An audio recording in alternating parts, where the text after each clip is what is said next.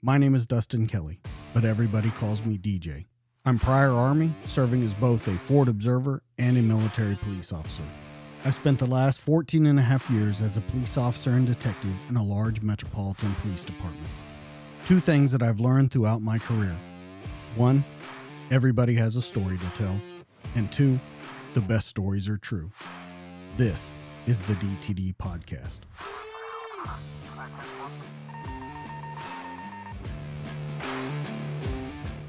Hey guys, welcome back to the DTD Podcast. This week, if you've watched Netflix at all in the past year, you've seen this show Narcos. But tonight, we have the real guy. Steve Murphy's going to be joining us. He was part of the multinational, high-profile investigation of its time. He worked with the Colombian Task Force with his partner and were responsible for the downfall and capture of the world's first narco-terrorist, the infamous drug cartel leader Pablo Escobar. He lived with bounties on his head. He came from small-town law enforcement to one of the biggest names in law enforcement. Tonight in the studio, Steve Murphy. How you doing, sir?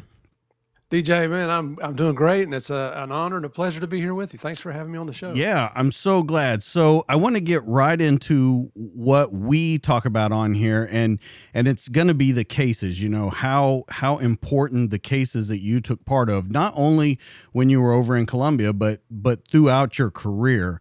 You've tackled a bunch of assignments. You've moved around. I want to know though, in the very beginning. You talk in your book about being a kid and being camping with your friends. And then at night, after everyone would go to sleep, you would ride around. So one night the cops catch you and you really are kind of enamored by this police officer with the way he treated you, the professionalism that he had.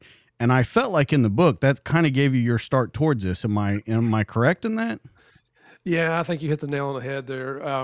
And honestly, I didn't really realize that until, we've done some of these interviews and I put the story in the book just because I think that's why I've always wanted to be a cop. I've never wanted to do anything else, to be honest with you. And then had a 38-year career. So, but I mean, I was 10 or 11 years old and I guess that those two cops just really, I don't know that I was smart enough to realize they were using common sense, and using officer discretion at the time, which I don't think you're allowed to do anymore. Well, I'm glad you said that because I've heard that you and your partner Javier like to give your own opinions on not only the case that we're going to talk about tonight or a couple of cases that we're going to talk about, but law enforcement in general. And you kind of hit the nail on the head right there when you talked about that the common sense really can't be used anymore. We're right on the precipice of another trial that's getting ready to end probably within the week, and that's the Kyle Rittenhouse trial. There's already, being talk of riots and things like that, no matter what the judgments are. So I want to kind of get your ideas and your thoughts on the difference between when you started, when you were around, the kind of things that you guys did and what you see it as now, because you still are in the law enforcement community. Well, and thank you for saying that because, the biggest thing I miss about not being a cop is the camaraderie. You certainly don't miss the BS paperwork and all the, the bureaucracy and all that junk that goes along with it. It was, first of all, I love the saying common sense isn't common. And it's true. We say it a lot. It seems now. Like in the law enforcement culture, there's a lot of common sense, and when I first started as a police officer in 1975, I was in the big metropolis of Bluefield, West Virginia. We had 35 police officers back then. And this is just one case in particular. And I hadn't been a cop. I hadn't even been a cop a year. I think I was still at West Virginia State Police Academy. I'd come home on the weekends. And there was another new police officer, my best friend, Jackie Walters. And we had a guy who was a friend, but he's also kind of a quasi-informant. And he called us on a Saturday night and he says, hey, there's a kid here who wants to sell a pound of weed. Well, in 1975 in Southern West Virginia, a pound of weed, that was a lot of dope. So we just set up a little meeting there in the back of a gas station that was open for business, actually. And this 17-year-old kid shows up, has a pound of weed. It wasn't us jumping out like they do on TV. We just stepped out of the back room and said, hey, how you doing? What you got there? And we took his weed and we did a little field test and it tested positive. And so we took him up to the police station. Now he is scared to death, and his dad shows up. And when his dad showed up, I knew why, because it reminded me of my dad when I was 10 years old and the cops took me home. Right. So we didn't charge that kid. And about 2 years ago, I was never on social media till we started our DEA Narcos business and our speaking and website and all that stuff. And now we do it for marketing purposes. And I'll be honest with you, as soon as we stop working, that will all go away because it's just a royal pain in the butt. I mean, I'm sure you get hate mail too, but it's some of the stuff that people send us. I'm like, you even made me blush when I read what you just wrote there. Yep. It's really nasty, a lot of it. So a couple of years ago, I was on Facebook and I ran across somebody I knew in West Virginia. And this kid, back in 1975, who's now a grown man, had sent a message to somebody, and I saw it. He says, "I'm telling you, this is the guy that arrested me when I was a kid." So I sent him a message, and was it Messenger, I think? And I just said, "Hey, is that you?" And he's like, "Man, I owe you my life." He said, "Just because of your being so gracious and not knocking a kid down for the rest of his life," he said, "I've become a successful businessman, and if it wasn't for you," he said, my dad almost beat me to death. I knew that was going to happen, and I was grounded for like 18 years, but not quite that long. But he said, "I just can't thank you enough." And I thought, after all these years, for somebody to say something like that, it just shows you that an officer's discretion is based on common sense. It's not doing favors for certain people. It's just looking at the totality of the situation and what's to be gained if I had put that 17-year-old kid in jail. So I know I sound like I'm bragging. I'm impressed that something like that happened. And I was, for that 1 second there, I had enough common sense not to put the kid in jail. Well, but you bring up a point. I mean, a pound of weed back in 1975, like you said, in West Virginia, is a lot of dope. I mean, you definitely could have got some time for this kid. And you realize that he's stupid, just being a kid. And I think another one of the problems, and I'll see if you agree with me, is that we can't say stuff like that anymore. Like, you're a stupid kid. Like, and just tell him you're a stupid kid and let's move on from this. It has to be, like you said, with the hate mail and everything else, when you're just trying to, no one's looking, they can't see the forest for the trees, because all they're trying to do is pay attention to what is bad in the situation, not what came good out of the situation. And you turn that guy's life around, and when you think about it, that's a pound of weed. And then you move to what you did in the DEA, and you see the difference. Now, my question to you, though, is that how did you, as a police officer and a special agent, how do you decide the difference between someone that's being stupid and just making some mistakes in life and a real shithead? Well, they usually show their true colors. I mean, think about it. I worked uniform for years, and you got to work traffic. And right, how many people did you pull over that talked themselves into a ticket? Yeah, right. I mean, I gave out lots more warning tickets than I ever did, legit tickets. And even if the city was counting stats, you still got a scratch for a stat for writing a warning ticket. It wasn't a big deal. But there's some people that just won't let you be nice. I'd walk up to every car I walked up to. I'd say, "How you doing tonight?" And the first thing almost everybody would say is, "I'm not doing nothing." "Oh, I didn't ask you what you're doing. I asked how you're doing." But, and then a lot of times that would break the ice and they'd start giggling a little bit. And you're not out there to be a terrorist as a police officer. You're a public servant, which to me is a badge of honor. The fact that you and I and all our other brothers and sisters in the law enforcement culture have chosen to serve our fellow man, I wear that as a badge of honor. A lot of people look at it as a derogatory term. Rich people like, "Oh yeah, I'm going to wipe my feet on you." Well, who are you going to call when you got a problem? Yeah. Yeah. So I wouldn't trade it for the world. I love being a cop and what it's led to later in life. Never thought we'd be doing this. Never thought I'd get to talk to you, DJ. So it's just amazing how the good Lord works things out. I am glad that he did. Here's the question that I have, and that's great that you bring that up, because in the book, once again, and we're going to go back and forth to the book a lot, but you talk about trouble that you had as a young officer. And when you just mentioned like rich people wiping their feet, you had a little bit of trouble with stuff like that as a young officer. And you really saw, I wouldn't even say the dark side of law enforcement. You saw the dark side of the justice system and how those wheels turn sometimes. And so I wanted to talk to you a little bit about that because I think it covers kind of everything that is involved in being a police officer. You had the crusty old guy that was with you that just wanted to do the job. You have the defense attorney. You have the judges. You have a person of stature that knows people. So if you can, will you talk about that story with me? Sure, sure. It was, I mean, I was still riding with a partner, a senior partner. He's letting me drive finally, and we're driving down a residential street, and this car coming the other direction runs me off the road up on the sidewalk, and then sideswipes the car behind me, a civilian, and keeps on going. So I whip around, and we pull the car over, and it's an older lady, and she is just schnockered. I mean, she can't hardly get out of the car without falling down. Dressed very nice, and I don't know if it was a Cadillac, or I don't think it was a Mercedes or anything. I think it was an American-made car, but it was a really nice car. So we, gave her field sobriety, which she horribly failed. Took her up to the police station. When we got there, Tom Mustard, who's passed away now, God rest his soul, he was a crusty old fart, man. And he looked at me, he says, "Kid, you're going to take care of this one." And he walked off and got in the cruiser and left. So not knowing, he knew who she was. Turns out she was, well, here was the first clue that something was going wrong, is because we were on, this was like 12:30, 1 o'clock in the morning, and the chief came out. The chief never comes out in the middle of the night unless there's somebody been shot or something like that. And I'm like, oh, this is kind of strange. And so long story short, she is the sister-in-law of a district court judge in our county, and her husband is one of the major partners in one of the biggest law firms in Southern West Virginia.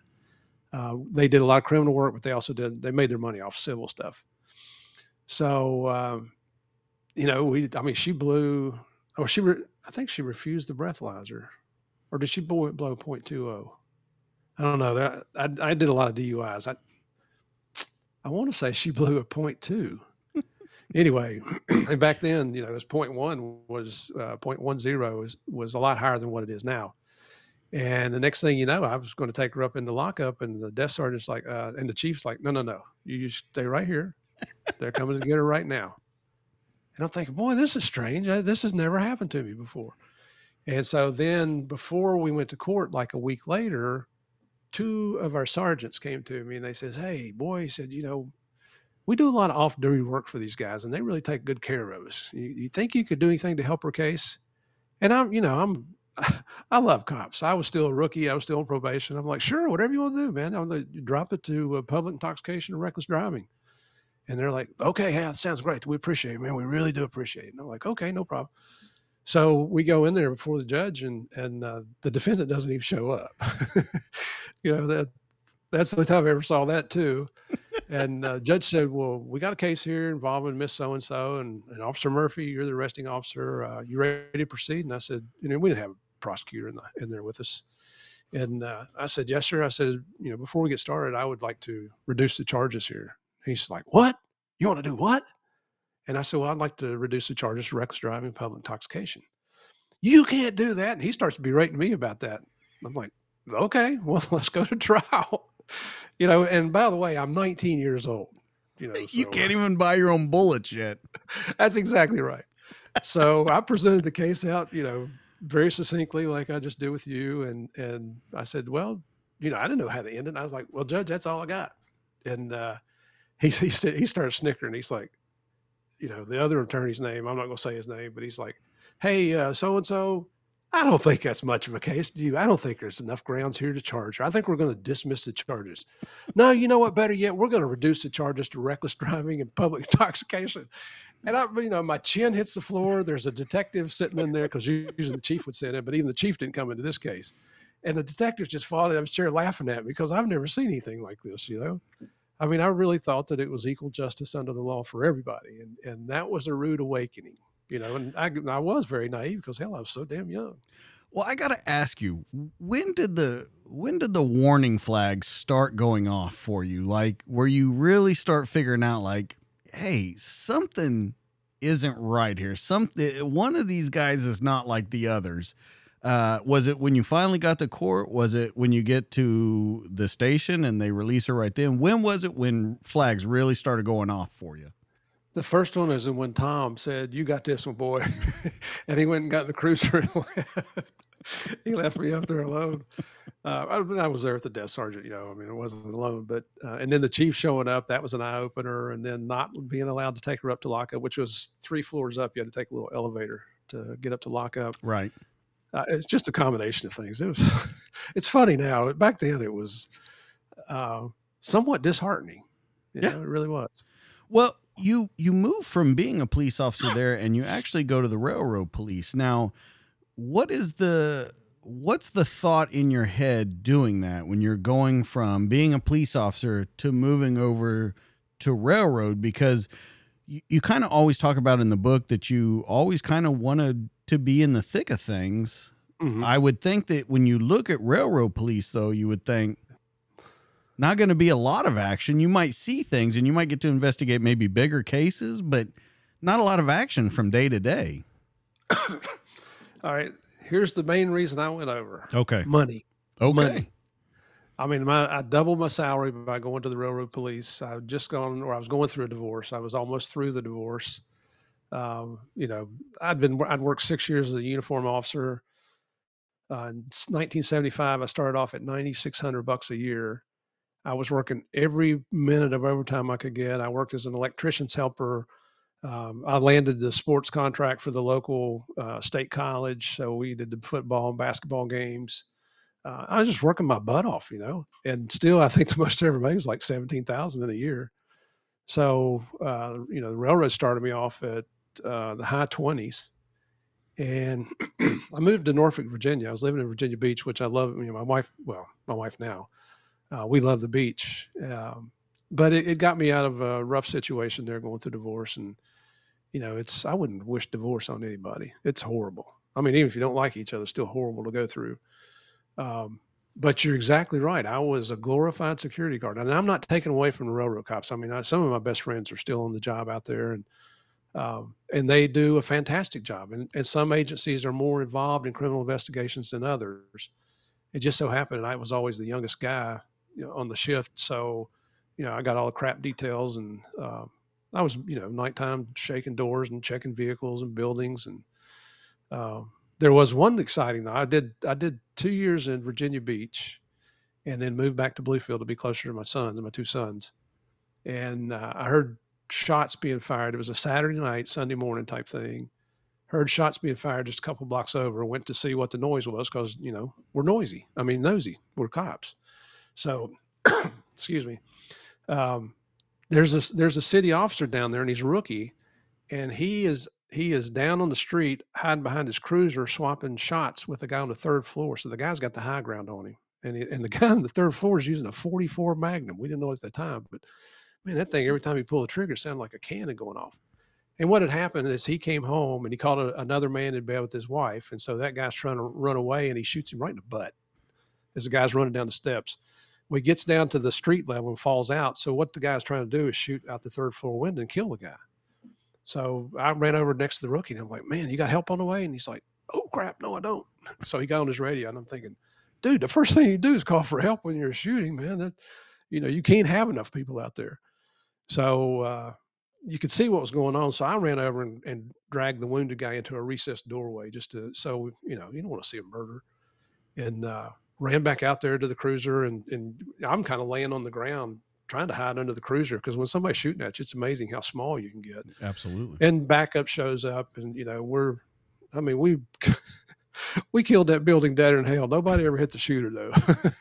He'd fire around and we'd fire like 20 shots back, But long story short, finally he gave up, and that was probably the most action I saw. But then when I called my chief, I stayed out on site to help him process crime scene and all that. And so I got back in the office about 6:30 on a Sunday morning, called my chief at home, and I said, "Chief, hey, I was just involved in a shooting, letting you know." And he got ticked off. He's like, "You don't go anywhere." I said, "Well, I got another hour on my shift, so I'm not going anywhere."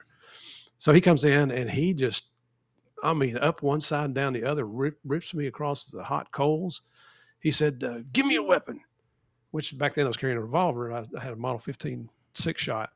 And so I opened the cylinder and I dumped the rounds out and handed him the weapon. I said, "What are you doing? What are you doing? Yeah, you took the bullets out." And I'm like, "Cause you never hand a loaded weapon to anybody, Chief. I mean, geez, that's just like Cop 101 training." "Well, how do I know how many bullets you fired?" And I said, "Do you think I'm walking around with a bunch of empty casings in my revolver? I reloaded last night." It was just, but he told me he's going to get me fired. He's going to get my job for that because I went and helped a police officer. And as I'm walking out the door going home that morning, I said, "Chief, I'm going to tell you right now, given the same circumstances, I'll react the same way again." So that just gave me the incentive to finish my college degree. And a buddy of mine, Pete Ramey, he's the one that got me interested in DEA, and that's how I ended up in DEA. Well, so when you talk about that, you've had a couple of scrapes so far. Nothing major, but disheartening things to you about your career. I mean, you helped out save a guy from getting murdered. You get chewed out.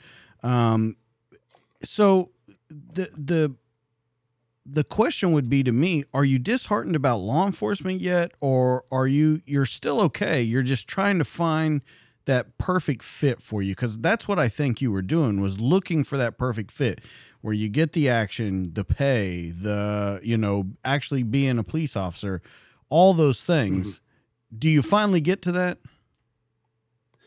I did with DEA. I wasn't sure that's where I want to go. And I'll be honest with you, I was concerned that DEA and federal law enforcement, DEA is the only single mission agency. Right. They just do narcotics. And I was always interested in narcotics, but I'm thinking, I got a long way to go to retirement. This might get a little redundant and boring. Boy, was I wrong. I loved it. I wished I'd gone to DEA years earlier, but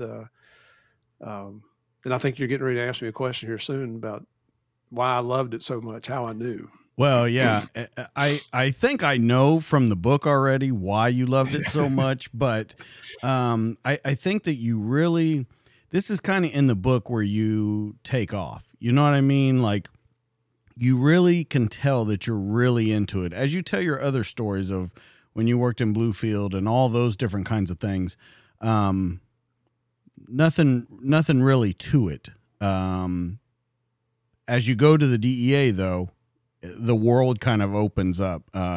You get done and you go to Miami. I mean, for your first place, Miami Vice is on TV. Like, this is the life now. Yeah. So how are you feeling when you get to there?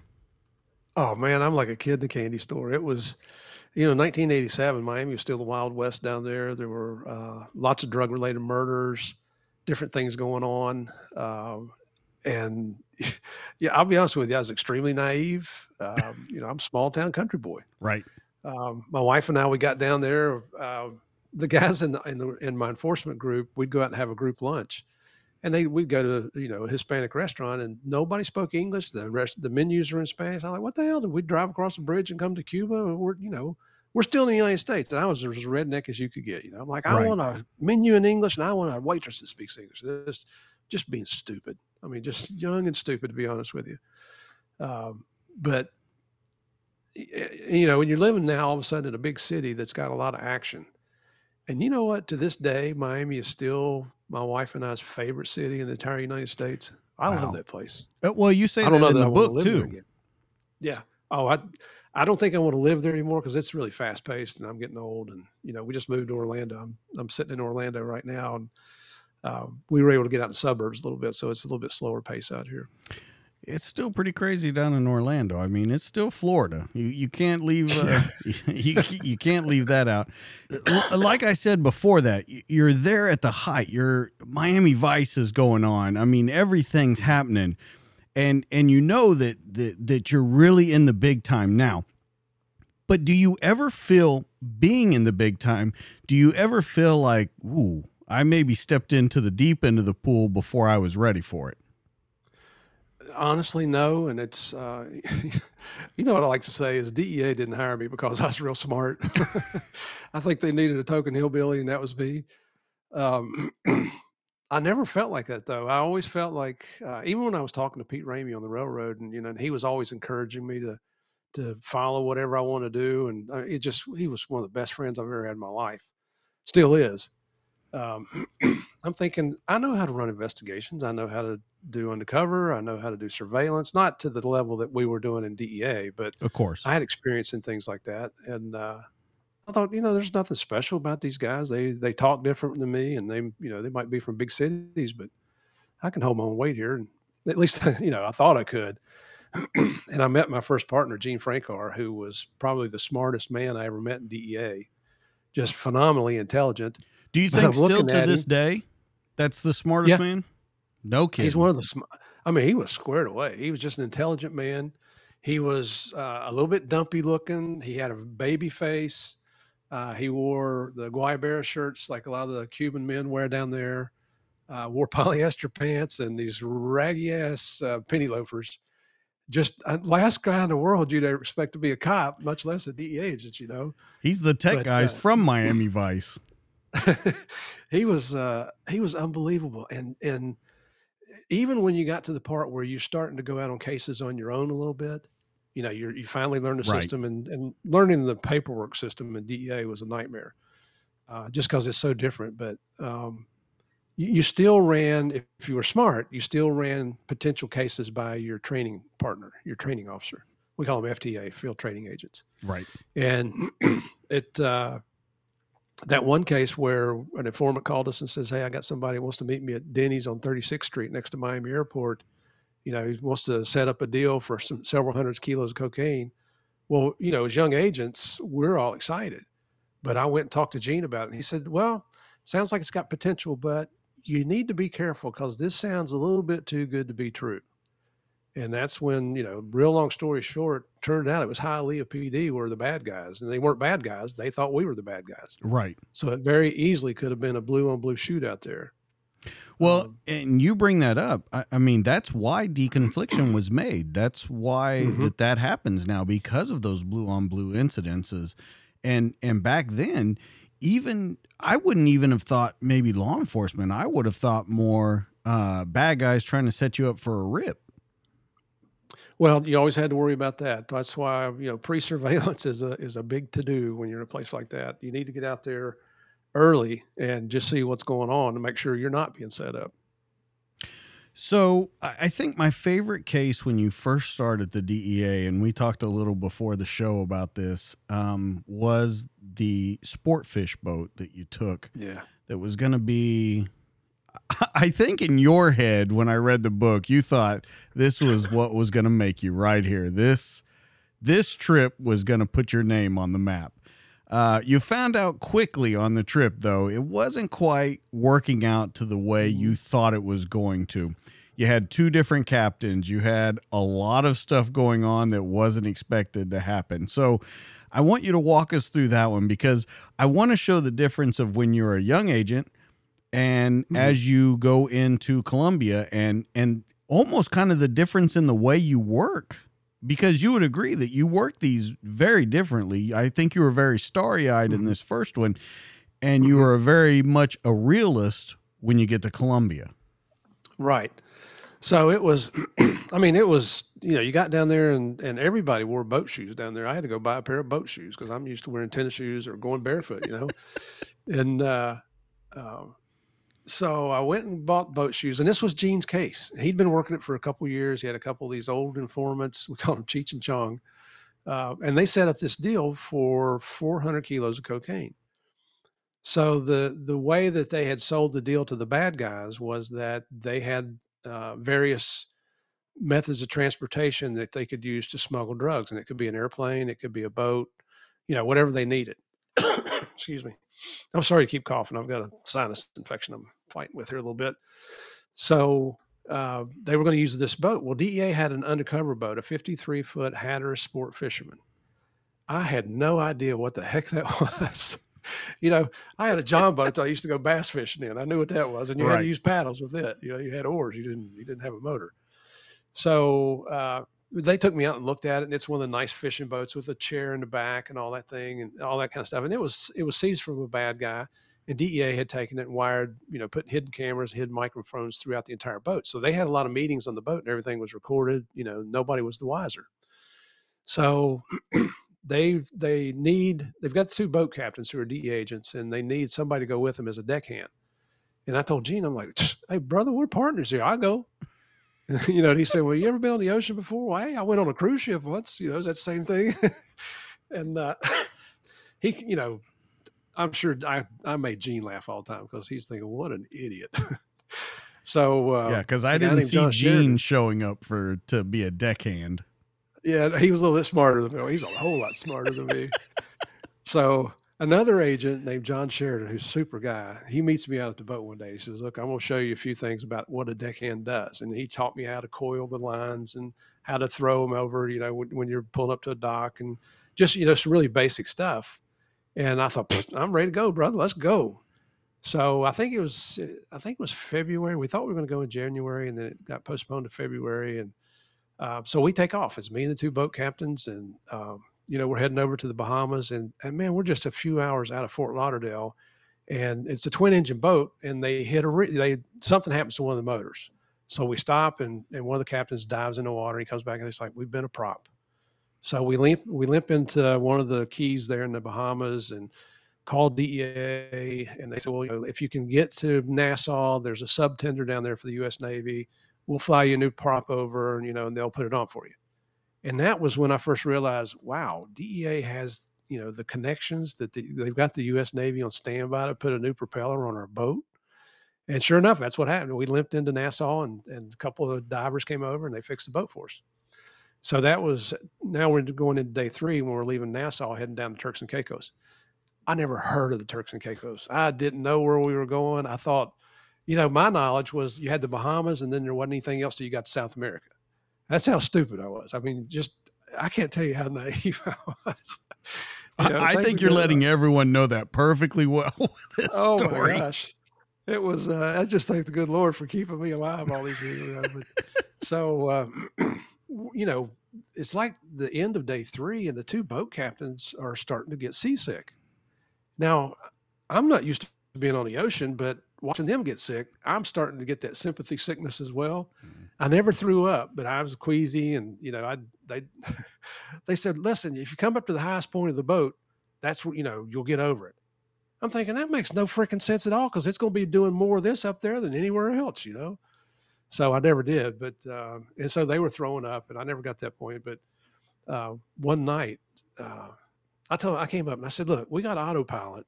I've been sleeping in the daytime. You guys have been throwing up. Go get some sleep. Put this thing on autopilot. Tell me what to do. I've been watching you for 4 days now, and if anything happens, I'll come and wake you up. And so they agreed to it, and they said, now here's the radar, and it had one of those hoods on it. You had to put your eyes on it like this. And they said, just keep an eye out. We don't, main thing, don't run into something. And the radar would reach out 17 miles all the way around us. I'm like, got it. So they go to bed. It's like 3 or 4 o'clock in the morning, and I go to check the radar, and I'm looking, and there's nothing out there. And then it hits me. You're 17 miles from anything, and you don't know what's on past that 17 miles. If the boat sinks, I could probably swim 2 miles, maybe 3 miles if I was really scared, but there ain't no way I could. In hell, I could swim 17 miles, And that was a real wake-up dose of reality. And then when daylight came along, all of a sudden I thought I was hallucinating because I saw stuff jumping out of the water. Well, the two captains, they come back up and they're like, I'm like, do you guys see something jumping out of the water? And they're, yeah, that's called flying fish. I'm like, oh, okay. I knew that. No, I didn't. But then and it just went downhill for that whole day. And we came pulling into the bay there at Providenciales. And, we had a rubber raft on the front. They call it Zodiac with a motor. And we pulled up, and I said, put the Zodiac in the water. And they're like, well, we're not ready to go to shore yet. We've got things to do on the boat here. I don't give a damn. Put the Zodiac in the water. And I didn't have a duffel bag. I had a Samsonite suitcase. Went and got my Samsonite suitcase. And they said, what are you doing? And I said, I'm going to shore. I've had enough of you guys. Screw you. And, we were getting close to fist fights. That's how bad it was. And they said, well, what do you think you're going to do? And I said, Gene's going to be over here with the rest of the group. I'm going to go sleep in the floor of his hotel room. And that's exactly what I did. So, we finally got over it. But so the deal doesn't go immediately. And, back then we called these are Hummers. It's humming along. So I flew back to Miami with the rest of the group. 2 boat captains stayed on the boat. And they're like, Murph, you should stay down there with them. Oh, heck no. Somebody will die. It might be me. It might be them. Somebody's going to die if I stay down here.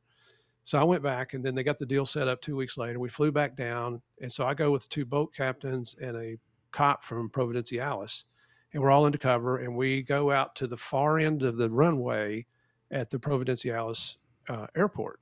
And it's not big. It's got one airstrip. I don't think it even have a taxiway, you know. And so the plane flew in from the west, landed, came all the way to the end of the runway to turn around. And when they did, the back door flew open. It's a twin engine. The back door flows open, and all these green duffel bags come flying out. Then they close the door. They taxi back up to the terminal. They refuel. They take off, went back to where they came from, which was Cuba. So, you know, we're getting cocaine out of Cuba. Now, that's a big deal because it's a communist country, and we all know who's in charge down there, right? Right. So we went, collected the duffel bags, and we brought them over to the police station, did some field tests on everything, made sure it was testing positive for coke. Then DEA Air Wing flew a twin engine. I think it was a Conquest is what they had at the time. And we loaded all that up in there. And to maintain chain of custody, I had to stay with the dope. Well, the plane was so packed with duffel bags, I had to climb on top of the duffel bags and lay on top of them all the way back to Miami. You know, it wasn't like a 15-minute trip. It was a couple hours flight, you know. But and here's the funny thing about that. When I was a uniformed police officer, the most powder cocaine I'd ever seen in my life was 2 ounces. And we're in a baggie, you know, about like this. Down there, we picked up 400 kilos. So I went from 2 ounces to 880 pounds of coke. And I tell everybody, I was addicted to cocaine at that point, just in a different way. Man, I knew I'd found the right job. I thought, I can't think of anything more exciting than this. And boy, did my career, you know, I think I was lucky enough to really experience a lot of cool things in my career. Well, I don't even think that you care that you're laying on these duffel bags. I mean, with that much cocaine, yeah, you did not care. And one other thing about that trip, when the captains woke up after that night of you watching the autopilot, didn't they blame you for something that went wrong? Yeah. And you were like, I didn't touch anything. I haven't I know better than to touch anything, you know. I don't know if they were having nightmares or what. The oldest one, and he was the best looking undercover for a boat captain you'd ever meet. I mean, he looked like freaking who's the pirate on the, you know, that popular movie series with Johnny Depp? Oh, Pirates of the Caribbean. Yeah. I mean, he was crusty looking. He had the ruddy skin, the dark tan, you know, and here I am. I'm supposed to be a deckhand, and I'm lily white, man. I didn't have a suntan. I had a sunburn. But, you know, it worked. Yeah, but they thought, they're like, well, something had to have crossed our path for us to be off course like this. I said, I didn't set the course. You set the course, and nothing has been touched. I promise you, I haven't touched a thing. And you know, that just didn't help the situation at all either. Yeah.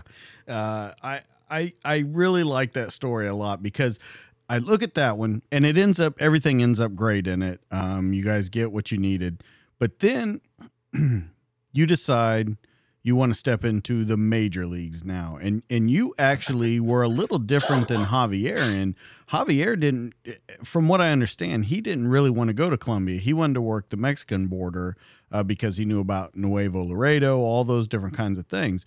You, on the other hand, had talked to Connie, and you guys wanted to go to Colombia. You thought that that's the next thing. Now, my first question out of that is, you've been in Miami literally right at the end of like you said, Miami Vice and stuff, but you're talking about the cocaine cowboys and all those kind of things, and you're seeing all that there, and you see where it's coming from, and you decide that you want to go there. What was the kind of the point that you were making with that by going to Colombia? Because you were getting all the action that you could stand in Miami. You're going into a whole different kind of world in Colombia. So what was your thinking behind moving there? Well, I had been working some cases with the DEA office in Barranquilla, and got to be good friends with an agent down there, Ed Dickey, who's retired now. And we were seizing some large amounts of cash in Miami based on what was going on in Barranquilla. And back then, $1.3 million. That was a massive cash seizure. That's nothing nowadays, but excuse me. So Ed started talking to me about, you ought to think about transferring down here. And Ed was an old country boy from Mississippi. he was just as redneck as I was. And I'm thinking, well, heck, if he can do it, I could probably do it. And so my wife has been a registered nurse her whole career since college. She really liked the blood and gut stuff, the trauma centers and ICUs and CCUs and that kind of thing. And which I think is all gross, to be quite honest with you. But that was her excitement. And so about after 3.5 years, she said, we really got to see a lot of things in South Florida and just fell in love with the place and really got into the culture and, got over being a stupid redneck where, people speak Spanish. Well, that's just a different culture, man. And accept it. And, and that's when it got to be a lot of fun when you do that. And she comes to me one day and she's like, these last few years in Miami have really been exciting. What's the next most exciting thing we can do? And I said, well, you want to, we can transfer down to Columbia. And she's like, are you freaking kidding? Have you been drinking again? And she looked at me like I had 3 eyeballs. And I'm like, hey, baby, you asked. And you got to understand, when I first met Connie, I used to ride motorcycles. When I met her, she owned her own motorcycle. Now, how can you not fall in love with a woman that owns her own motorcycle, right? So she had a real adventuresome side to her. And so I knew from her personality, just leave it alone. And a couple of weeks after that, she came to me. She's like, you still want to go to Columbia? And I said, yeah, if you're interested, I'm willing to go. And she said, if we're going to do it, let's do it while we're young. And so I went and applied and actually got selected for Barranquilla. And they ended up taking it away from me because they needed a native Spanish speaker right away. And I understand that. So a couple of weeks go by, and I was really ticked off about it, to be honest with you. I was very disappointed. And a couple of weeks go by, and a guy from headquarters I don't know calls and says, hey, you just got screwed, right? And I said, yeah, I can figure that out. And he said, well, listen, we got 3 openings coming in Bogota. You want to go to Bogota? I said, sure, okay. And so lo and behold, I got selected for Bogota. Now, if I had gone to that Barranquilla job, I would have never been working on the Escobar case because they work, they're working a lot of coastal freighters and go fast boats and things like that up there, San Andreas Islands, the Rosario Islands, all that stuff up there. So that's how I ended up in Bogota. It was, it was kind of, I don't know if you call it by accident or happenstance or. I think everything happens for a reason. And I'm with you. Yeah, I definitely think that worked out for you. Now, your wife's only kind of stipulation for moving to Columbia, the cat had to come with you. But yeah, that's true. The cat proved the most difficult part of the journey once you get to Columbia. Yeah, it's not quite what was shown in Narcos. Well, I'm talking about the book where they hold you and they don't really know, I guess, if they got to put the cat in quarantine or whatever it was, but they were not happy. From what I understood from the book, they weren't happy with the cat. Yeah. And we had done, I'm a very organized person.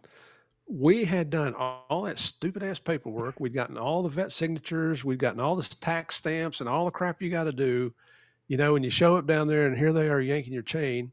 And then it's a Sunday night. It's like 9:30, 10 o'clock at night on a Sunday night. And the DEA duty agent had to come out and pick us up at the airport, take us to a hotel. And he, I found out later how much we partied on weekends down in Columbia. And he's about hungover because he's been drunk all weekend. And he's a fluent Spanish speaker, and he's not happy that a gringo got the position, and he's not happy to be there at all. And he's just treating us like crap. And we ended up having some words. Later on, he ended up being one of our best friends, still is to this day. But, and then when he heard about the cat and the issues there, he's like, oh, my God, this is just going to take so much longer, and I got to work tomorrow. And, it got to the point where it's like, guys, what are you going to do? Are you going to kill our cat and eat it, or are you going to give it to us so we can take the damn thing home? And finally, but after hours, we finally got Puff and got out of there. But I don't know what the problem was. Now, the Narco series, it shows that they did photocopy my passport, but did they fax that up to Pablo Escobar? I don't think so, but who knows? Maybe they did. Well, and for the sake of our conversation, I'm going to go mainly from the book because I know, and you've said it in past speaking engagements and stuff, that the show was really Hollywooded up, and we'll touch on a couple of those points of being, Hollywooding the story up, because I think it just adds a little to it. Now, as you get there, you're on the ground now in Colombia. with Javier, there's a difference, and of course, he couldn't be here tonight, but I want to hear from your side. There's a difference between you guys. You're married. You've got like the married life. He's a single guy. Um, what was the difference for you guys on the ground in Colombia? Like, how do you approach work? Is that, do I need to say that in a different way, or are you No, I approaching the got it. cases in a different direction? Well, when I got there, I didn't know what case I was going to be assigned to. Nobody does. You get there and it takes a week or two to get all your clearances and your badges and your briefings and all the threats they're going to make against you, and be in State Department. And you're just kind of feeling your way around the office, getting to know everybody. And the only guys I knew were the guys I'd gone to language school with, and so they're newbies as well. And at that time, Javier was partners with a guy named Gary Sheridan. So Gary and I got to talking, and Gary's like Mr. GQ, man. He's extremely intelligent, speaks fluent Spanish, but he is dressed to a T every day. He's slim and trim, and got the fluffy hair, and the women just swooned over him. But he was a really nice guy, and we got to talk, and it turned out we had some law enforcement acquaintances in common. He was an ATF agent before DEA, and he was stationed in Charleston, West Virginia. So we had some common friends, and that's how Gary and I got to be friends. And then Gary introduced me to Javier, and Javier was a little standoffish to start with because they were so busy. And that first week that I was there, I go to the embassy on Monday. Thursday is when Pablo surrendered. He took advantage of that self-surrender program, and that's when he surrendered to his custom-built prison. Right. And so I might have been a little smart ass walking around telling everybody, yeah, you heard Murphy's in town. He just decided he better give it up before I catch his happy ass, and so that didn't go. I'm sure that won you so many friends. Oh yeah. They're like, who's this jerk? So, but then Gary found out we're doing wiretaps with the Colombian National Police and all this stuff, and we're trying to glean information out of the prison, because Pablo's up here in this country club. And that whole year he was in prison, we did not get one single intercept out of there. We were getting informant information, but it was kind of dubious at best, So Gary gets promoted and moved up to Barranquilla to be the boss. And so that's when Javier and I became full-time partners, and that was later in 1991. But what that did that first year is it gave me an opportunity to go through the case files. I knew who Pablo Escobar was. I'd had all the cases I'd worked in Miami. That was Pablo's dope. But I never had a case that got me up to his level where I could indict him, because a lot of other guys did. So I had to learn about that. It also gave me an opportunity to take more Spanish classes in Colombia and get that Colombian dialect down. And there's, just like in the United States, there's different dialects in the different parts of the country. And I still would never, to this day, I'm still not as fluent as Javier is. But it also gave him an opportunity to introduce me to the Colombian National Police, the unit we worked with. And it was a very elite unit called DEHEAN. And because since I was Javier's partner, they accepted me. Now, I still had to earn their trust and respect, but it really broke down a lot of barriers there initially, just simply because Javier vouched for me. Now, you look at us individually and beside each other, and we are complete opposites. Like you said, I've been married, just about my whole life. Connie and I have now been married 37, 38 years, I think. Javier is single. He's married now, but he was never married back then. Well, you probably read the book where he left that girl at the altar. That wasn't a good thing. He had to move on after that. Well, I wanted to kind of leave that one for him No. Just for him to explain. I didn't want to run across his path and he say you didn't let me tell my side. So but you're right. You guys seem so opposite of each other. Well, like I said, I'm a very organized person. We just moved into our house here in Orlando, and things aren't where they're supposed to be, and it just drives me up the freaking wall. So my wife says, well, some people say, my wife says I'm an asshole. She's probably right. So Javier is not organized. I mean, I'm not kidding you. He might have a pile of papers this thick laying on top of his desk and mounded from corner to corner, but you could ask him for something, he'd pull it out of that damn pile. But here's the thing about Javier. I'm a good writer. Javier hated writing. He's got a mind, though, like an encyclopedia. He just used to amaze me. I didn't have to go look up any files or anything. I say, Javier, I'm doing a teletype to headquarters about DJ. You know, what's his relationship to Escobar? Where does he fall in the hierarchy? You know, what is his responsibilities? Who's his family? Where do they live? He could rattle all, and to this day can still do the same thing. He can rattle all that stuff right off the top of his head, man. So that was, I guess that was even the other agents in the office were like, you guys, I mean, you guys are complete opposite, and you're the best team we got here. You know, and I didn't mean that to sound like I'm bragging because we're not, but we really did compliment each other. Absolutely. And to this day, we're still the same. You know, I kind of run our businesses, and I don't make decisions without his input. I did screw up tonight and forgot to tell him about your podcast. So I'm hoping we can get him on a later date. And he's flying out. He was flying out somewhere today. I'm guessing it's either New Orleans or Las Vegas to go gambling, but I don't know that. But I'm guessing that's where it is. And I don't gamble. See, there's another difference between us. But I will say this about he did have a lot of girlfriends down there, you know, and well, I like to joke around. You know, we have a keynote speaking business. This is our 6th year traveling around the world speaking about the Escobar story. And I mean, it was busy before COVID. We were averaging 75 appearances a year. I saw him more than I saw Connie. But the one thing that was true, you know, just a blunt way to say it, Javier's a man slut. Okay. I don't make him a bad guy. He was single. I tell you what, though, a couple of his girlfriends were former Miss Columbias. You know, he wasn't dating the ugly women. I guess that kind of brings me into the question, and it's the thing that kind of fascinated me the most about the book. So you do a law enforcement job, which is nerve-wracking, is scary in itself. Doing the law enforcement job, the risk and responsibilities that you're taking on. But you go to Colombia and it's a whole different world because you're living in Colombia. Like, and when I say you're living in Colombia, you're not living like on barracks. You're living in Colombia. There's car bombs going off. There's gang wars that are going on. There's a $300,000 bounty on you and Javier. How do you approach that with your wife? Because she's adventurous, but I don't know that she knew that she signed up for all that.